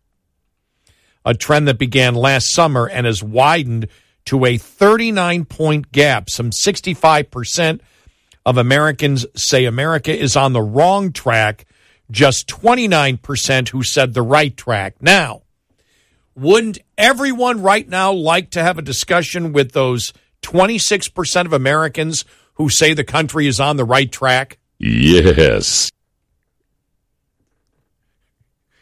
It's like, how much time do we have? First off, could you put down the beer? No. We have a couple of questions to ask. Look, stop vaping for a moment, will you? Can you just put down the edibles for just a second? Just a second. Just a second. Please. Why do you believe the country is on the right track? Well, number one, define the right track. Let's start with that. What do you think the right track is? That's a great point. In order to actually figure it out, you do have to set what the parameters are. Yeah. And we don't know. You're simply saying, are we on the right track or the wrong track? You haven't said, what does that mean?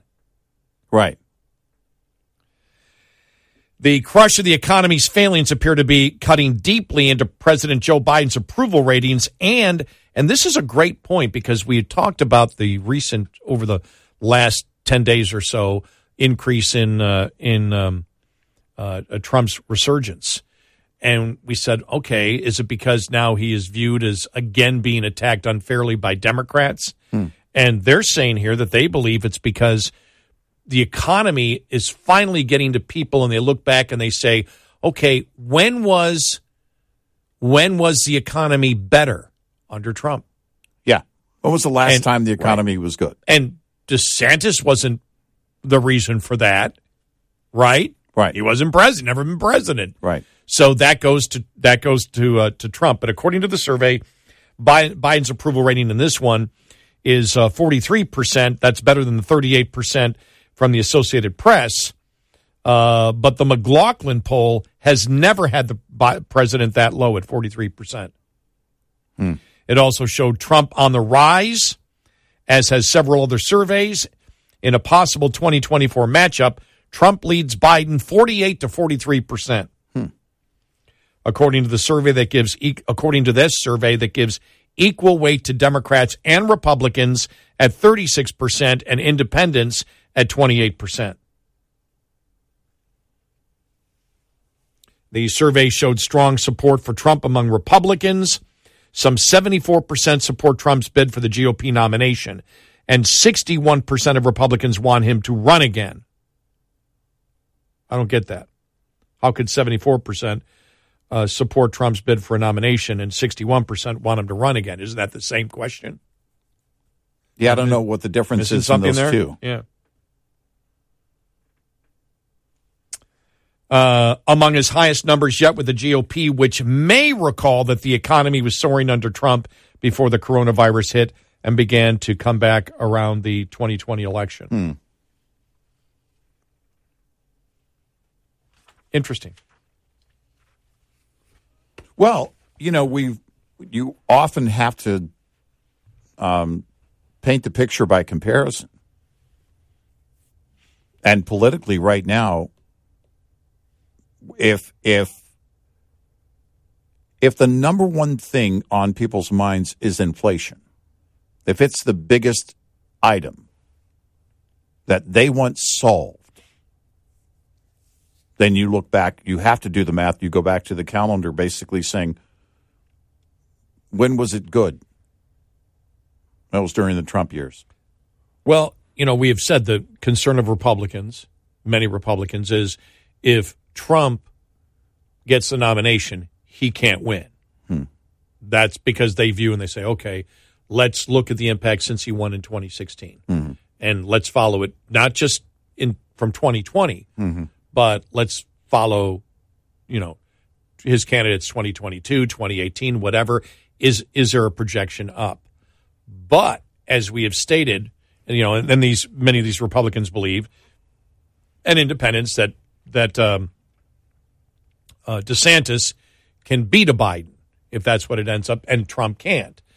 But as we said, with Biden and inflation, you can't give as much credibility to that as if we didn't have the inflation. Because people look back and they say, when was the economy better? If people now are concerned, and we see 9 out of 10 in that poll, and in that poll, Biden's lowest numbers, but 9 out of 10 in that same polling are being affected by inflation, that means only the rich aren't being affected by inflation. That's the top 10% of wage earners. 90% of the wage earners then are being affected roughly, by inflation. And it's hitting them bad, where there's now movement, if this continues to be consistent, in the actual polling. There's no reversal on this because inflation isn't going to get much better over the next year and a half. Right. And that's the big wild card in this election, where you just cannot say Trump can't win.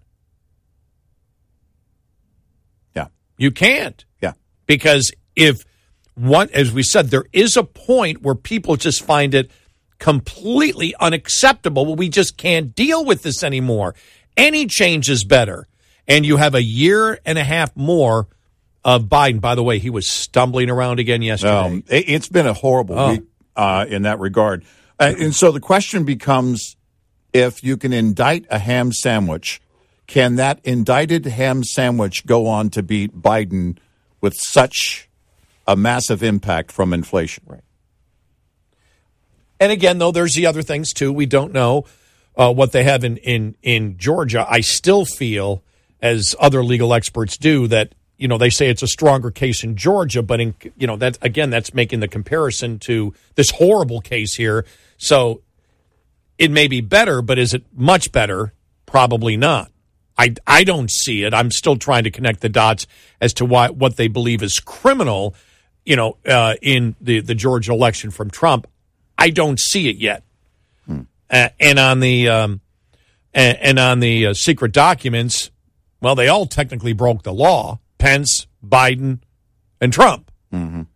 It's who do you and if you prosecute Trump, that will be viewed as absolutely political at that point. Yeah, if you go forward with that prosecution and you don't move on everything with Biden and his documents, then that's laughable.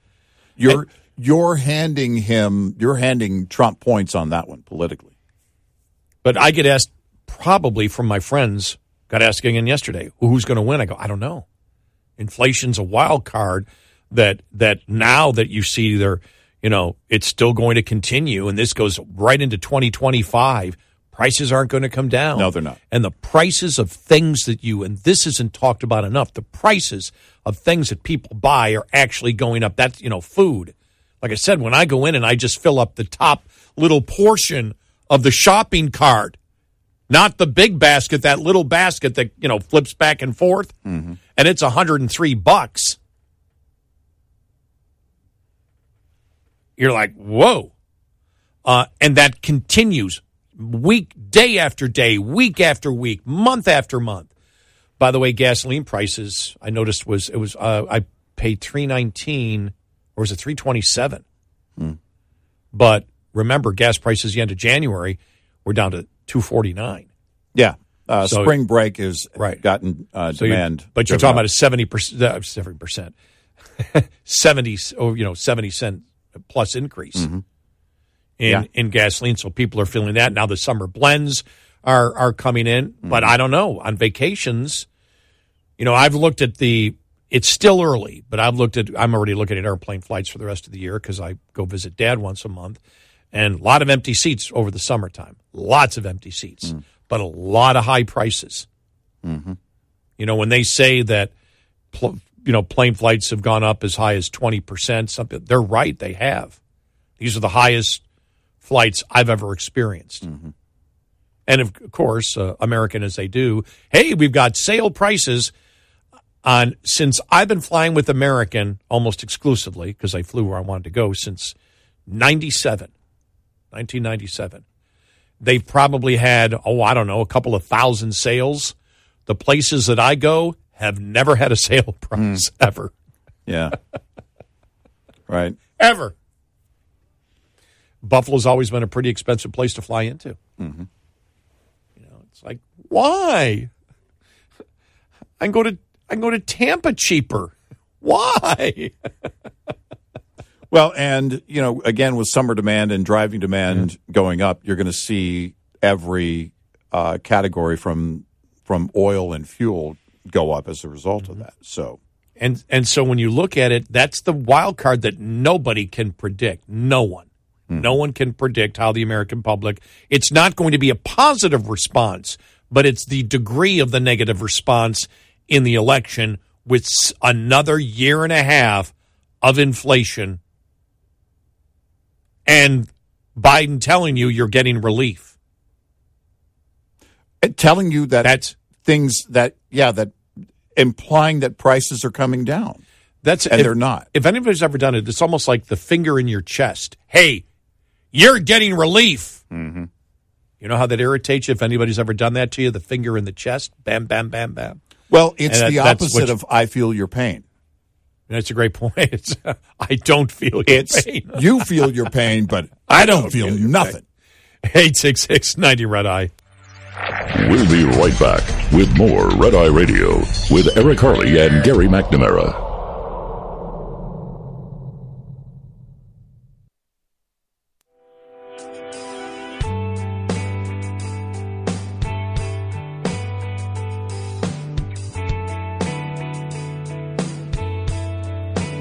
It's Red Eye Radio. He's Eric Harley, and I'm Gary McNamara, 866-90 Red Eye.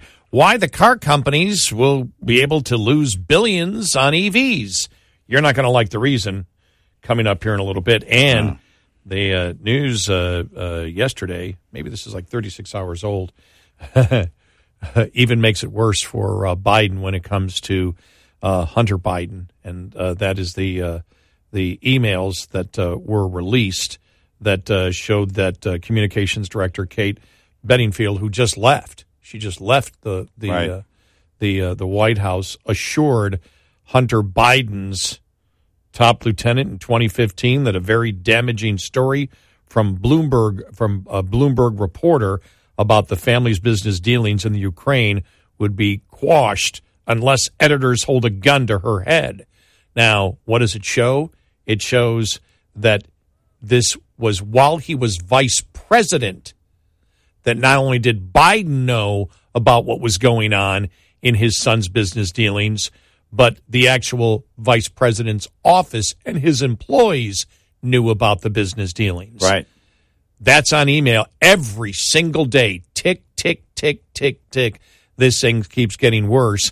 I know Jonathan Turley brought it up yesterday and now is calling it, I think we did earlier, the Hogan's Heroes defense, the Schultz defense. Yeah, I know nothing. He goes, this isn't going to hold any water. No. And the media's cooperated with them, other Democrats, and eventually they're going to either have to decide to be Schultz or just say, we got to let this guy go. Yeah.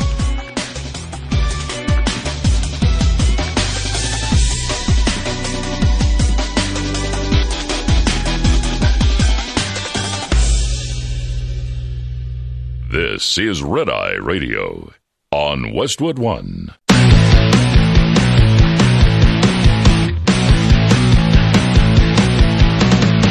Now, it's Red Eye Radio. Gary McNamara and Eric Harley talk about everything from politics to social issues and news of the day. Whether you're up late or you're just starting your day, welcome to the show. This is Red Eye Radio. All across the USA and around the world, 866-90 Red Eye. He is Eric Harley, and I'm Gary McNamara. Download our app today. If you can't listen live overnight, you can listen when and where you want. And thank you. All right, so where's the story I just had here? Because we don't need to spend a lot of time on this except to moan and groan. Wall Street Journal had it, editorial board, why Ford can afford to lose billions on EVs.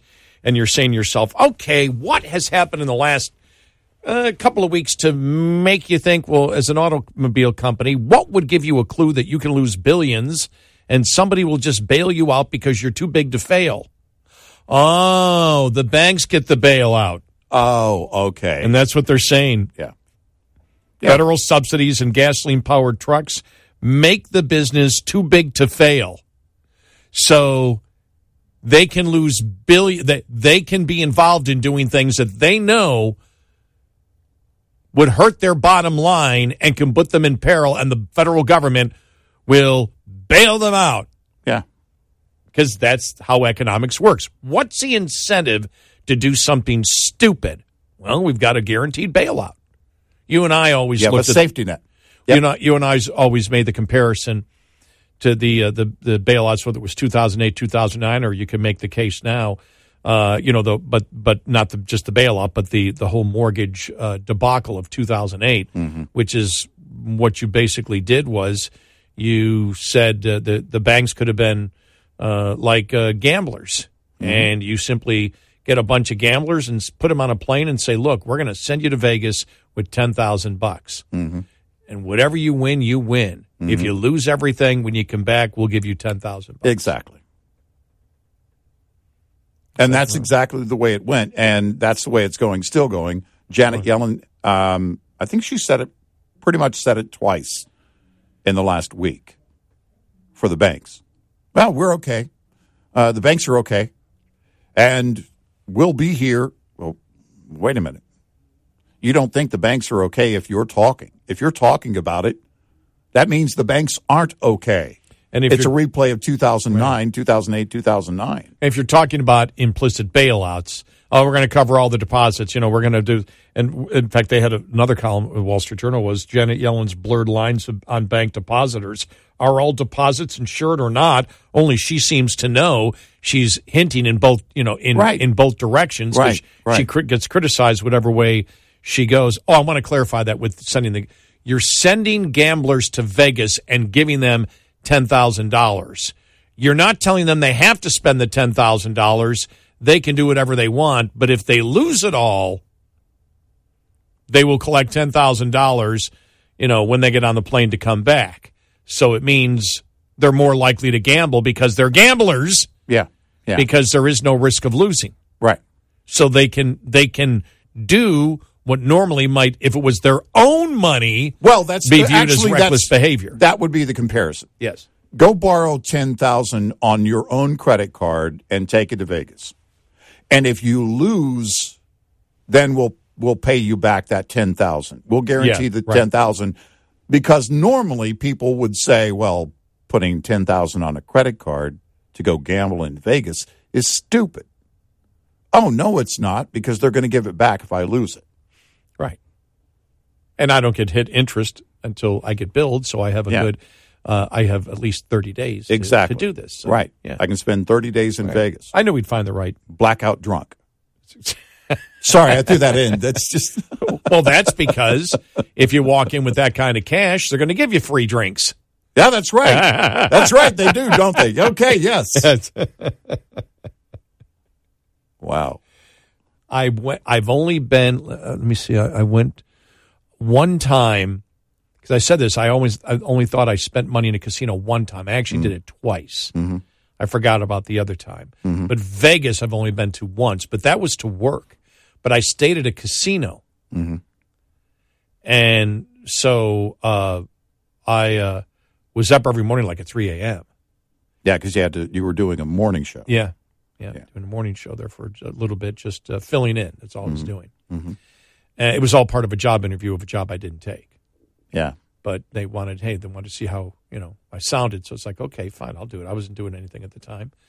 And I put one quarter in one of the one-armed bandits. That was it.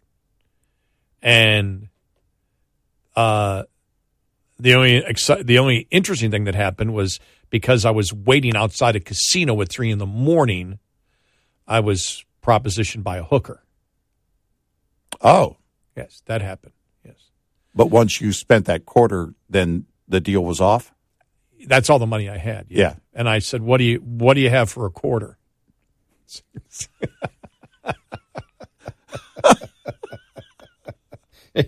And her response was, an ounce? No, a quarter. Yeah. An actual quarter. No, and the only other time, I forgot one time, I went to see a concert in Shreveport and was staying at one of the casinos in Shreveport. Mm-hmm. And I was with some friends. Yeah. And so they're like, let's go down there. So I went down that time. And I didn't spend anything, but the free drinks were all over the place. I went, where do I pay? I don't know. It's just, just spend a little money and it's, yeah, it's like, well, but, that's really oh no, third time, just remembered, went to a concert in Cleveland one time with my buddy Jeff. Yeah. He drove in from Buffalo. I flew in from Dallas, went to a concert, and then he's the one that suggested, let's go down to Big B's from A Christmas Story. Oh, yeah. Okay. the department store. Right. That's right. And it was right down the street. Right. And it's their casino. So we had to go into the casino. Oh. I don't think I spent much at all, but it was really, it was mobbed. I mean, just mobbed. Is it on a river or no? It's just. No, it's like in a central square or whatever down there. Yeah, that wasn't right on the river. No. Yeah. It was like it looked. It was like it looked in the in A Christmas Story. Yeah. Just. I mean, it didn't say Big B's, but right. And so, I mean, I had There was no choice. We're talking, that wasn't about even gambling. That was about. No, you got to go check it out. It's a Christmas Story experience. Yeah, right, sure. Let's go in. Right. Ooh, a Christmas-themed casino. There's an idea. Christmas Story Wild Casino, yeah. Well, it didn't look anything like the Christmas Story once you got in. Yeah. It was it was amazing. It was amazing operation going on. Yeah. But I did sit there and say, I'm only here because I went to a concert. Mm-hmm. Everybody else was not. Mm-hmm. And it was packed at 1 a.m. It just mobbed. Yeah. Where in Vegas, when I was there, when I got out of 3, it was dead when I was in. Now, I was there first 2 weeks of January. Yeah, that's the dead season. Yeah, and it was so it was right. pretty dead. I've been there. I think it was President's Day weekend years ago, and it was actually cool at night. It was the first time I'd ever been to Vegas where at night you kind of needed a jacket, light jacket. Apparently, I'd blacked out my gambling experiences. Yeah. Because I forgot about the Cleveland one until I was just telling you about the Shreveport one. Mm-hmm. It's like, oh, wait a minute, there was one more. Yeah, I'm trying to think. I believe that's it in my life. Yeah. I'm just not a gambler. I'm just never I am. Been. I like playing. Yeah, I just only with my career. Right. Yeah, no, you got into radio. That's big enough. That's right. It's like, I don't got to gamble. I've been in radio for over 40 years now. Yeah. A lot of people are surprised to find that the native casinos, at least the ones I've been to, they don't serve free drinks. Sodas and coffee, but alcohol, no. You have to purchase alcohol. And I've seen that's a ripoff. Yeah, I saw a couple of people saying, with as much money as I'm spending in a year, well, that's kind of your choice. But yeah, but they have free like soda stations. Well, in Shreveport, I was actually you came down the elevator from the hotel room, and the casino was right there. Yeah, those are owned by the big casino companies. Yeah, Harrah's and others that. I mean, it was good, and with the people that I was there with. Yeah, and I'm thinking it was after the concert. After the concert, come on, we got to go in. It's like, it was the only entertainment, so it was like, let's. We've been there a few times. Took my daughter there one time. One of my daughters there. She had turned 21, and we're like, okay, well, we're not going to go to Vegas. We don't have time to go to Vegas. We'll drive. It's what, 3.5 hours, I think, from here. Yeah. And so we drove to Shreveport, and I said, okay, you got to watch your mom because, when she goes off on her own, that means she's about to hit something. And it wasn't a minute later. My wife cashed out $800. We split it 3 ways, and my daughter was over the top overjoyed. Oh my gosh, I can't believe that. I can't believe that. And which is a pretty big win, I guess. And so we then drove home, and that was her, I think, her only experience. She's been to Vegas, I think, on business. Yeah, the only reason went to Shreveport, it was Trans-Siberian Orchestra was playing there this year. Yeah. And I think it was 1 year I couldn't go in Dallas, so me and a bunch of friends decided let's go there and, have a nice weekend. Yeah. There. So it was it was pretty cool. But yeah, I mean, it's when you see this here, why Ford can afford to lose billions on EVs because it's guaranteed gamble. Guaranteed gamble. Because the stocks rallied for the most part on Thursday, but a notable exception was Ford Motor Company, which fell on the news that it will lose $3 billion this year on its electric vehicle business.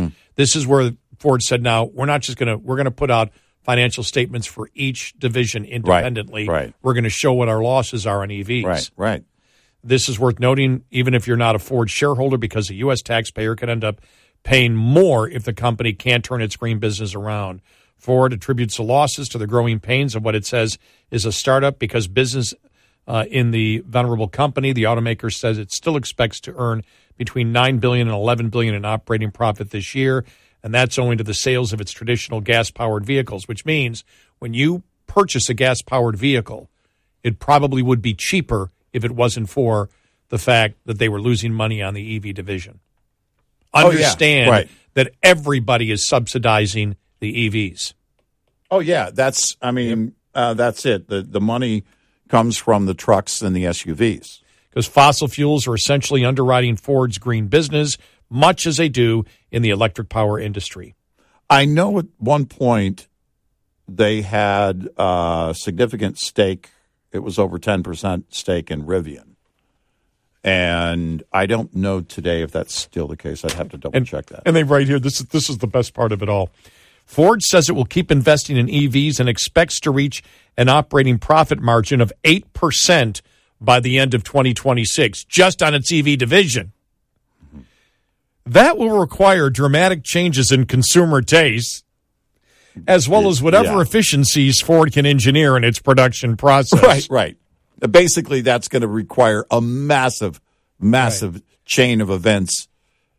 Because when they said that, Ford says it will keep investing in EVs and expects to reach an operating profit margin of 8% by the end of 2026. Is that in the company as a whole or EVs? But either way, they say it will require dramatic changes. They don't specify which it is.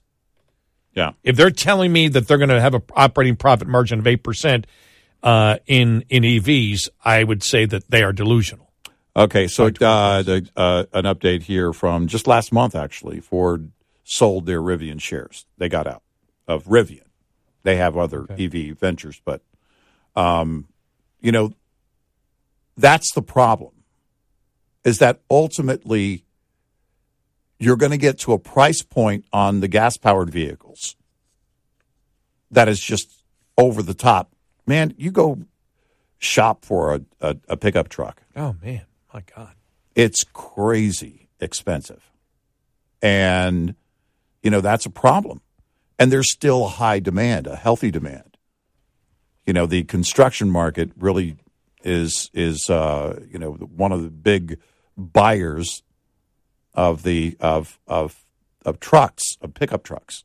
And that's kind of one of the indications they use on construction and everything else, how many trucks are sold and all of that. But the average buyer that goes out to buy a pickup truck, you start shopping and you look at that. Unless you've got cash, and you think about that. If you've got cash, you're going to take that cash out of savings and put that into a pickup truck. Unless that truck is going to, it depends on your wealth. But for the average person, unless that truck is going to bring you some kind of profit, it's related to your business in some way. That's hard to justify. Well, I just paid off my 15-year mortgage, so if I'm interested in a truck, is there a 15-year mortgage-like loan for a truck? I don't know. What were they up to? 8 years? 7, 8 years? Something like that, yeah. Yeah. On car payments? Yeah. 8-year payments. We're almost there. We're halfway there. Yeah. To a 15-year mortgage. Right. Hey. Think about that. In that time, if you bought the house and the truck at the same time and you finance that truck for 7 or 8 years, you'd have, if you were paying on it, you would be halfway through paying for that house and just now be paying off the truck. That's crazy. Hey, next month or in May, my truck, my second vehicle, is 20 years old. It was produced in May of, it's 20 years old. It was produced in May of 2003. Yeah. My vehicle's 20, and I'm thinking, it runs great. My new one is almost 2 years old already. It runs great, and I keep thinking they're not going to be able to find all the parts if something breaks on this, or they're going to have to go to the junkyard. They've already had to go to the junkyard once. Mm-hmm. Yeah. When they thought my computer went, but then they thought it was shot, and then it was off for like a month, and they tried it again, and it worked. Yeah. And they put that back in. They said, well, do you want the one we got from the junkyard or the one it says it works perfectly. We just think it maybe had to be rebooted, turn it off and turn it on. I said, give me the same one that was in the truck. Yeah. I don't trust anything else. So, right. And that was about 8 years ago when that happened. Mm-hmm. But, 20 years old. I keep things around. Yeah. I'd still have my old truck if it weren't for the engine issues that I had. I didn't want to rebuild that one. If it had the engine that I wanted to begin with, I would have kept it and rebuilt that engine. 866-90-RED-EYE. Hi, I'm Jen Loomis, a transport safety expert at J.J. Keller, and I'm here to share a tip on compliance, safety, accountability. At the core of compliance, safety, accountability, or CSA, is FMCSA's Safety Measurement System, or SMS. The SMS uses 7 safety improvement categories called BASICs to examine a carrier's on-road performance and potential crash risk. The categories of BASICs are unsafe driving, hours of service compliance, driver fitness, controlled substances and alcohol, vehicle maintenance, hazardous materials compliance, and crash indicator. Under FMCSA's old measurement system, carrier performance was assessed in only 4 broad categories. Violations or crashes that have occurred within the previous 24 months of performance data are included in CSA calculations, but more recent events are weighted more heavily than older events. Violations or crashes that have happened within the past 6 months are weighted 33% more than events that occurred 6 to 12 months ago. And violations that are older than a year are weighted 66% less than recent violations. This allows a carrier to improve their CSA score gradually as they see fewer and fewer violations. This tip was brought to you by J.J. Keller & Associates. Visit us at jjkeller.com. Coming up, more with Gary McNamara and Eric Harley. It's Red Eye Radio.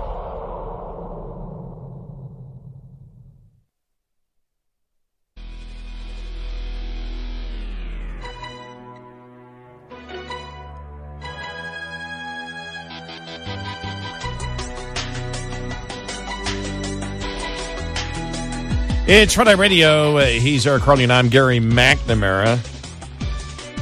More on the Bragg grand jury.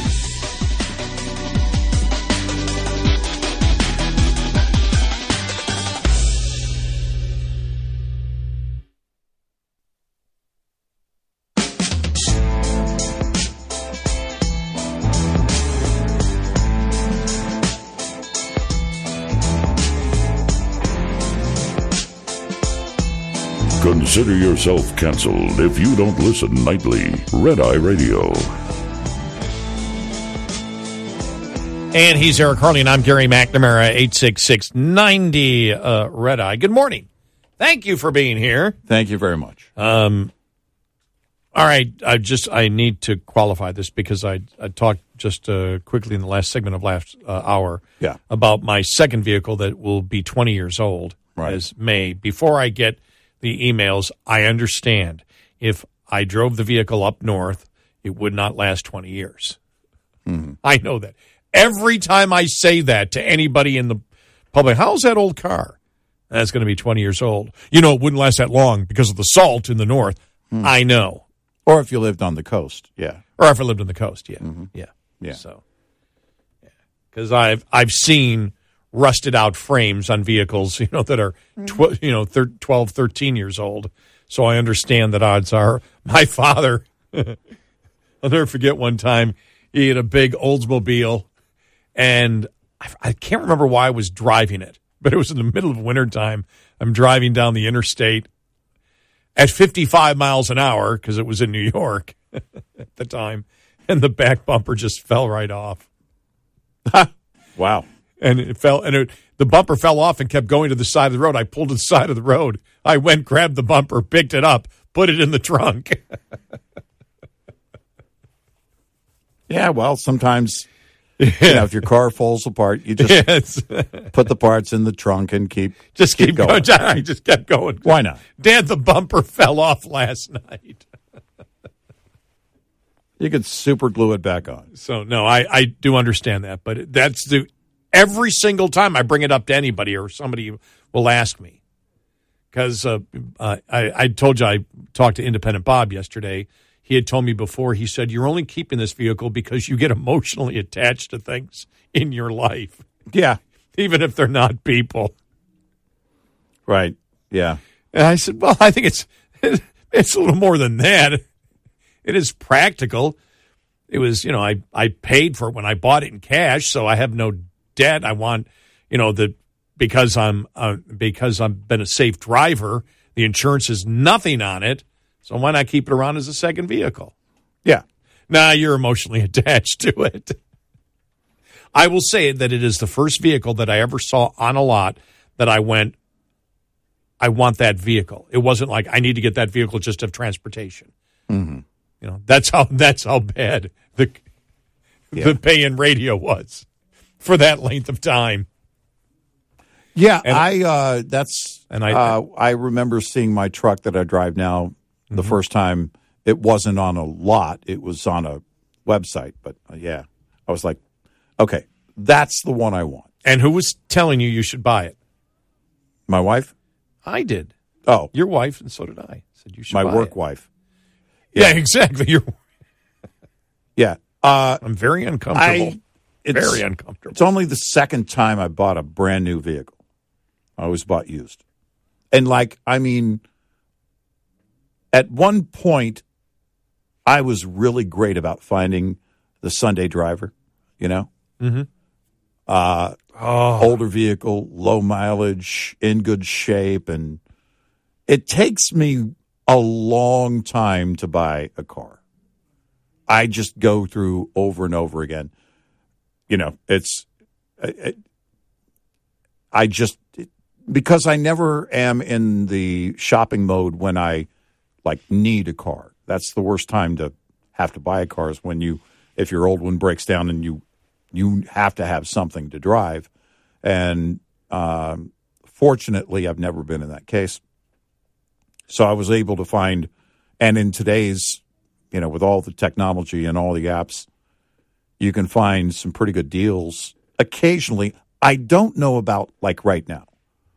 The used market had peaked in November, December of last year, and now those prices are somewhat better. But by comparison, I don't consider it to be a good deal. I mean, I would still be shopping if I were trying to buy a car now, as opposed to 2 years ago. But I got a good deal on the truck I wanted. And it took me, 30 years to pull the trigger on a truck, on a brand new truck. But you look at it, and we were talking about Ford earlier, but I think all the OEMs right now are looking at the same thing. There are a couple of things. With our cars here in the States, for a lot of people, it is in part an emotional buy. You want the right car. You want as many of the amenities as you can afford. And, you want a dependable vehicle and all these thoughts, the entire thought process of buying a car. But more and more, when you look at the price of cars and then the price of the money that you have to borrow, it's just, I just don't know where that threshold is going to be for the OEMs. I really don't know. Yeah, because what they've gone to is what we talked about before. We were kind of joking about it, but you just extend. Okay, well, where do you want your payment? Well, that means you got a 12-year loan instead of a 5-year, instead of a 3-year. My gosh, on some of these trucks, if you did a 3-year loan and you financed even half of it, oh my gosh. Yeah. You're talking about a house payment. It would have been more than my mortgage payment that I just finished paying off. It's funny that you said, you were great finding the Sunday driver. First vehicle, and my brother and I owned together. $600 we paid for it. My father found it and came back and said, I think I found a car for you guys. Let's go over and look at it. It's driven by, the guy bought it, the husband. He died and when it was new, and she only drove it to church. 1967 Ford Fairlane GTA 390 cubic inch. Yeah. Got 6 miles to the gallon. Probably at the age that we got it, it was almost as if we had bought heroin because I can't believe we're still alive. Yeah. That car. Oh boy, that car could go fast. That car could go fast. And that's one of the things I look back in my life and every single day I say, well, and not just having that car. There's a ton of other stupid things I did in my life, hanging off of cliffs and things like that. Right.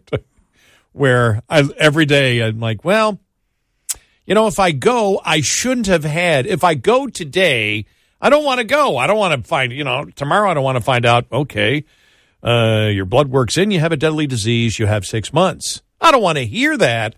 But part of me will say, well, I should have been dead about 30 years ago or 40 years ago or 50 years ago. Well, I was a young father. I bought a 1990 Ford Thunderbird SC.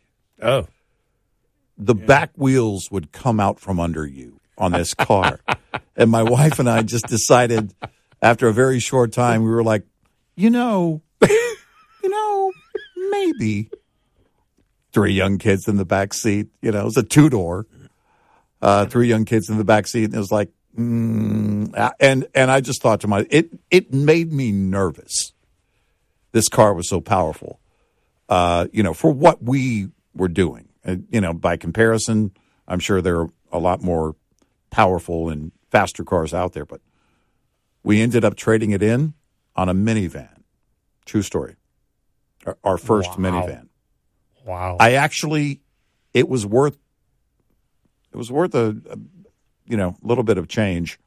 And when I traded it in on the minivan, I actually received a check back from the dealership because it was worth more than the van we got. Now, people were amazed. So my second vehicle that I bought brand new, 1975 Ford Pinto. So many people amazed that I'm alive after owning that for as long as I did. Right. You didn't let anybody pull up behind you, did you? No. It's like you were always looking in the rear view mirror. Exactly. But it might have been a death trap if you got hit because remember, that was where the gas tank was. Yeah. If you get hit, it could be a death trap. Right.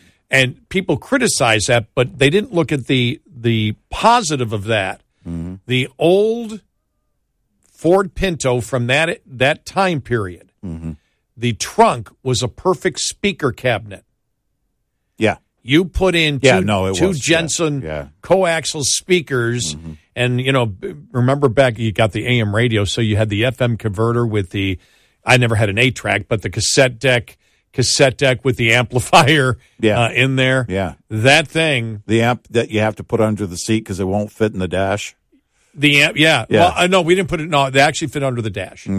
I don't know, probably like 300 watts or something. Yeah. It wasn't one that big, but it was enough to drive those. Just the two. You didn't like the speaker. Cars. My car, the latest vehicle, the one I drive most of the time, has like 10 speakers in it. Mm-hmm. Well, this thing had 2, and it would blow the roof off of. Yeah. And it was a pure speaker cabinet. It was a death trap, but a great speaker cabinet. It's like, well, if I go, the tunes are really going to be good. It's going to be loud in every way. Yeah. So I went from a 1967 Ford Fairlane GTA 390 cubic inch, 6 miles to the gallon, to a Ford Pinto. All right. See, I learned very quickly I need better gas mileage. Yeah, exactly. 6 miles to the gallon. Think about that. But I remember, all right, time to put in the points and condensers. Need a new fuel pump. Need a new water pump. Remember tearing that engine apart. Mm-hmm. I look at a car today, I'm like. Yeah, forget it. No, I don't think so. Yeah. Yeah, forget it. Forget it. And a part of me, when cars started getting complicated, I went, I wish I could work on them. You felt like, okay, I'm not in control. I used to be able to just fix anything. Mm. And now it's like, nah, just go do it. Yeah. Right. I work on the air long hours overnight to ensure I make extra money and paying a mechanic to do it instead of me. Well, that's it. I'm already putting in the work by doing this show. Yeah, I just don't. I love the shade tree stuff. I was telling my wife the other day, I wish I had a fab shop. I wish I had that kind of room. Yeah. And I could fabricate my own, things. That would be a lot of fun, but there simply isn't the time. That you have to be doing that full time or be retired to be able to do something like that. And then all the tools, just because of the metric, a lot of stuff's metric and everything. Just the tools you would need for a new car today would be. Oh, yeah. And, the cost itself, it's like, no, it's just too much of a hassle. Right. So. And the computer, once they started putting computers in cars, it was like, okay, I'm done. Yeah. My brother-in-law will still do it. He has a trucking company, and he still works on his own truck. And I would love to help, but he lives 3.5 hours away. He's got his own shop and the whole thing. And it's fascinating, but he's just trying to get his truck running so he can get, he's not doing it for a hobby. For me, I'd be going, let's see if we can tear that down. He's like, no, I got to get back to work. I got to, rebuild this or whatever it is. And, I do wonder about the used car market and how much longer people are keeping their cars these days. They're keeping them longer. I know. I think I think people are keeping cars like, what was it, 12 years? Yeah. So that's almost the life of the loan. You've almost got it paid off in that time. It's really old. No, it's because you really don't have, a lot of people don't have a choice. Or they just don't, even if they had the money in savings, you want to go take that and spend it on a vehicle. Yeah, you look at it because it's such a big upfront cost to begin with. And it's not going to keep its value. Or even if you have the cash. Mm-hmm. Yeah. And especially a couple of years ago, because the interest rates were so low, you just say, well, it's not. Well, I'd rather keep the cash and pay it off with such a low interest rate. Right. Yeah. That was part of the debate with my mortgage. The interest rate was so low. Right, yeah. But then it came to the point of it's like, okay, just pay it off. Just get rid of it. Right. So it's, less there. But, yeah, a little bit of nostalgia, though, looking back at the cars you used to own. Yeah.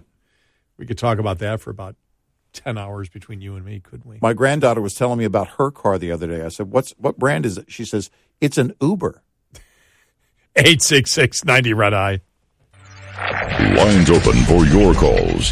866-90-RED-EYE on Red Eye Radio.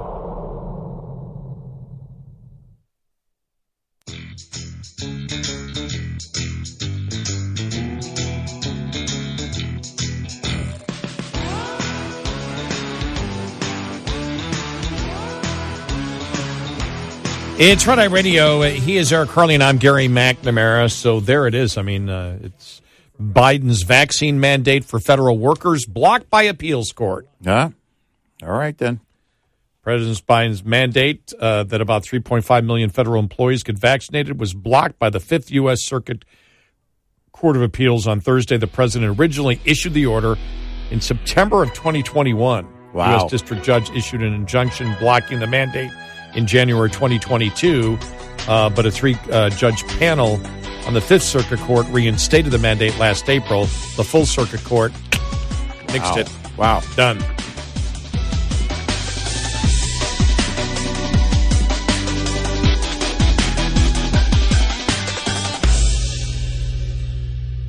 This is Red Eye Radio on Westwood One. John brings his skewed sense of humor. Jeff brings tips to cut strokes off your next round. Together, it's those weekend golf guys. They'll pay a lot of money to PXG and Titleist and Callaway and on and on and on, right? How many yards do you think you're going to pick up with that extra driver? I think I can get an extra 5 to 10. What if I give you 15 to 20? You pay me more. Jeff Smith teaches on a sliding scale. Those Weekend Golf Guys, the podcast, part of the Believe Network. Just search BLEAV on YouTube or wherever you listen. Welcome to Talkville, the ultimate Smallville rewatch podcast. Guest star Sarah Carter as Alicia Baker, although I didn't really work with her a lot. But Tom did, and they had some real big smoochy scenes. Yeah. Can we talk about that? Could there be any more sex? What was a 3-page makeout scene that just kept going? Good Lord, we get it. They have chemistry. Jump in now or catch up on any of the past seasons of Talkville on YouTube or wherever you listen.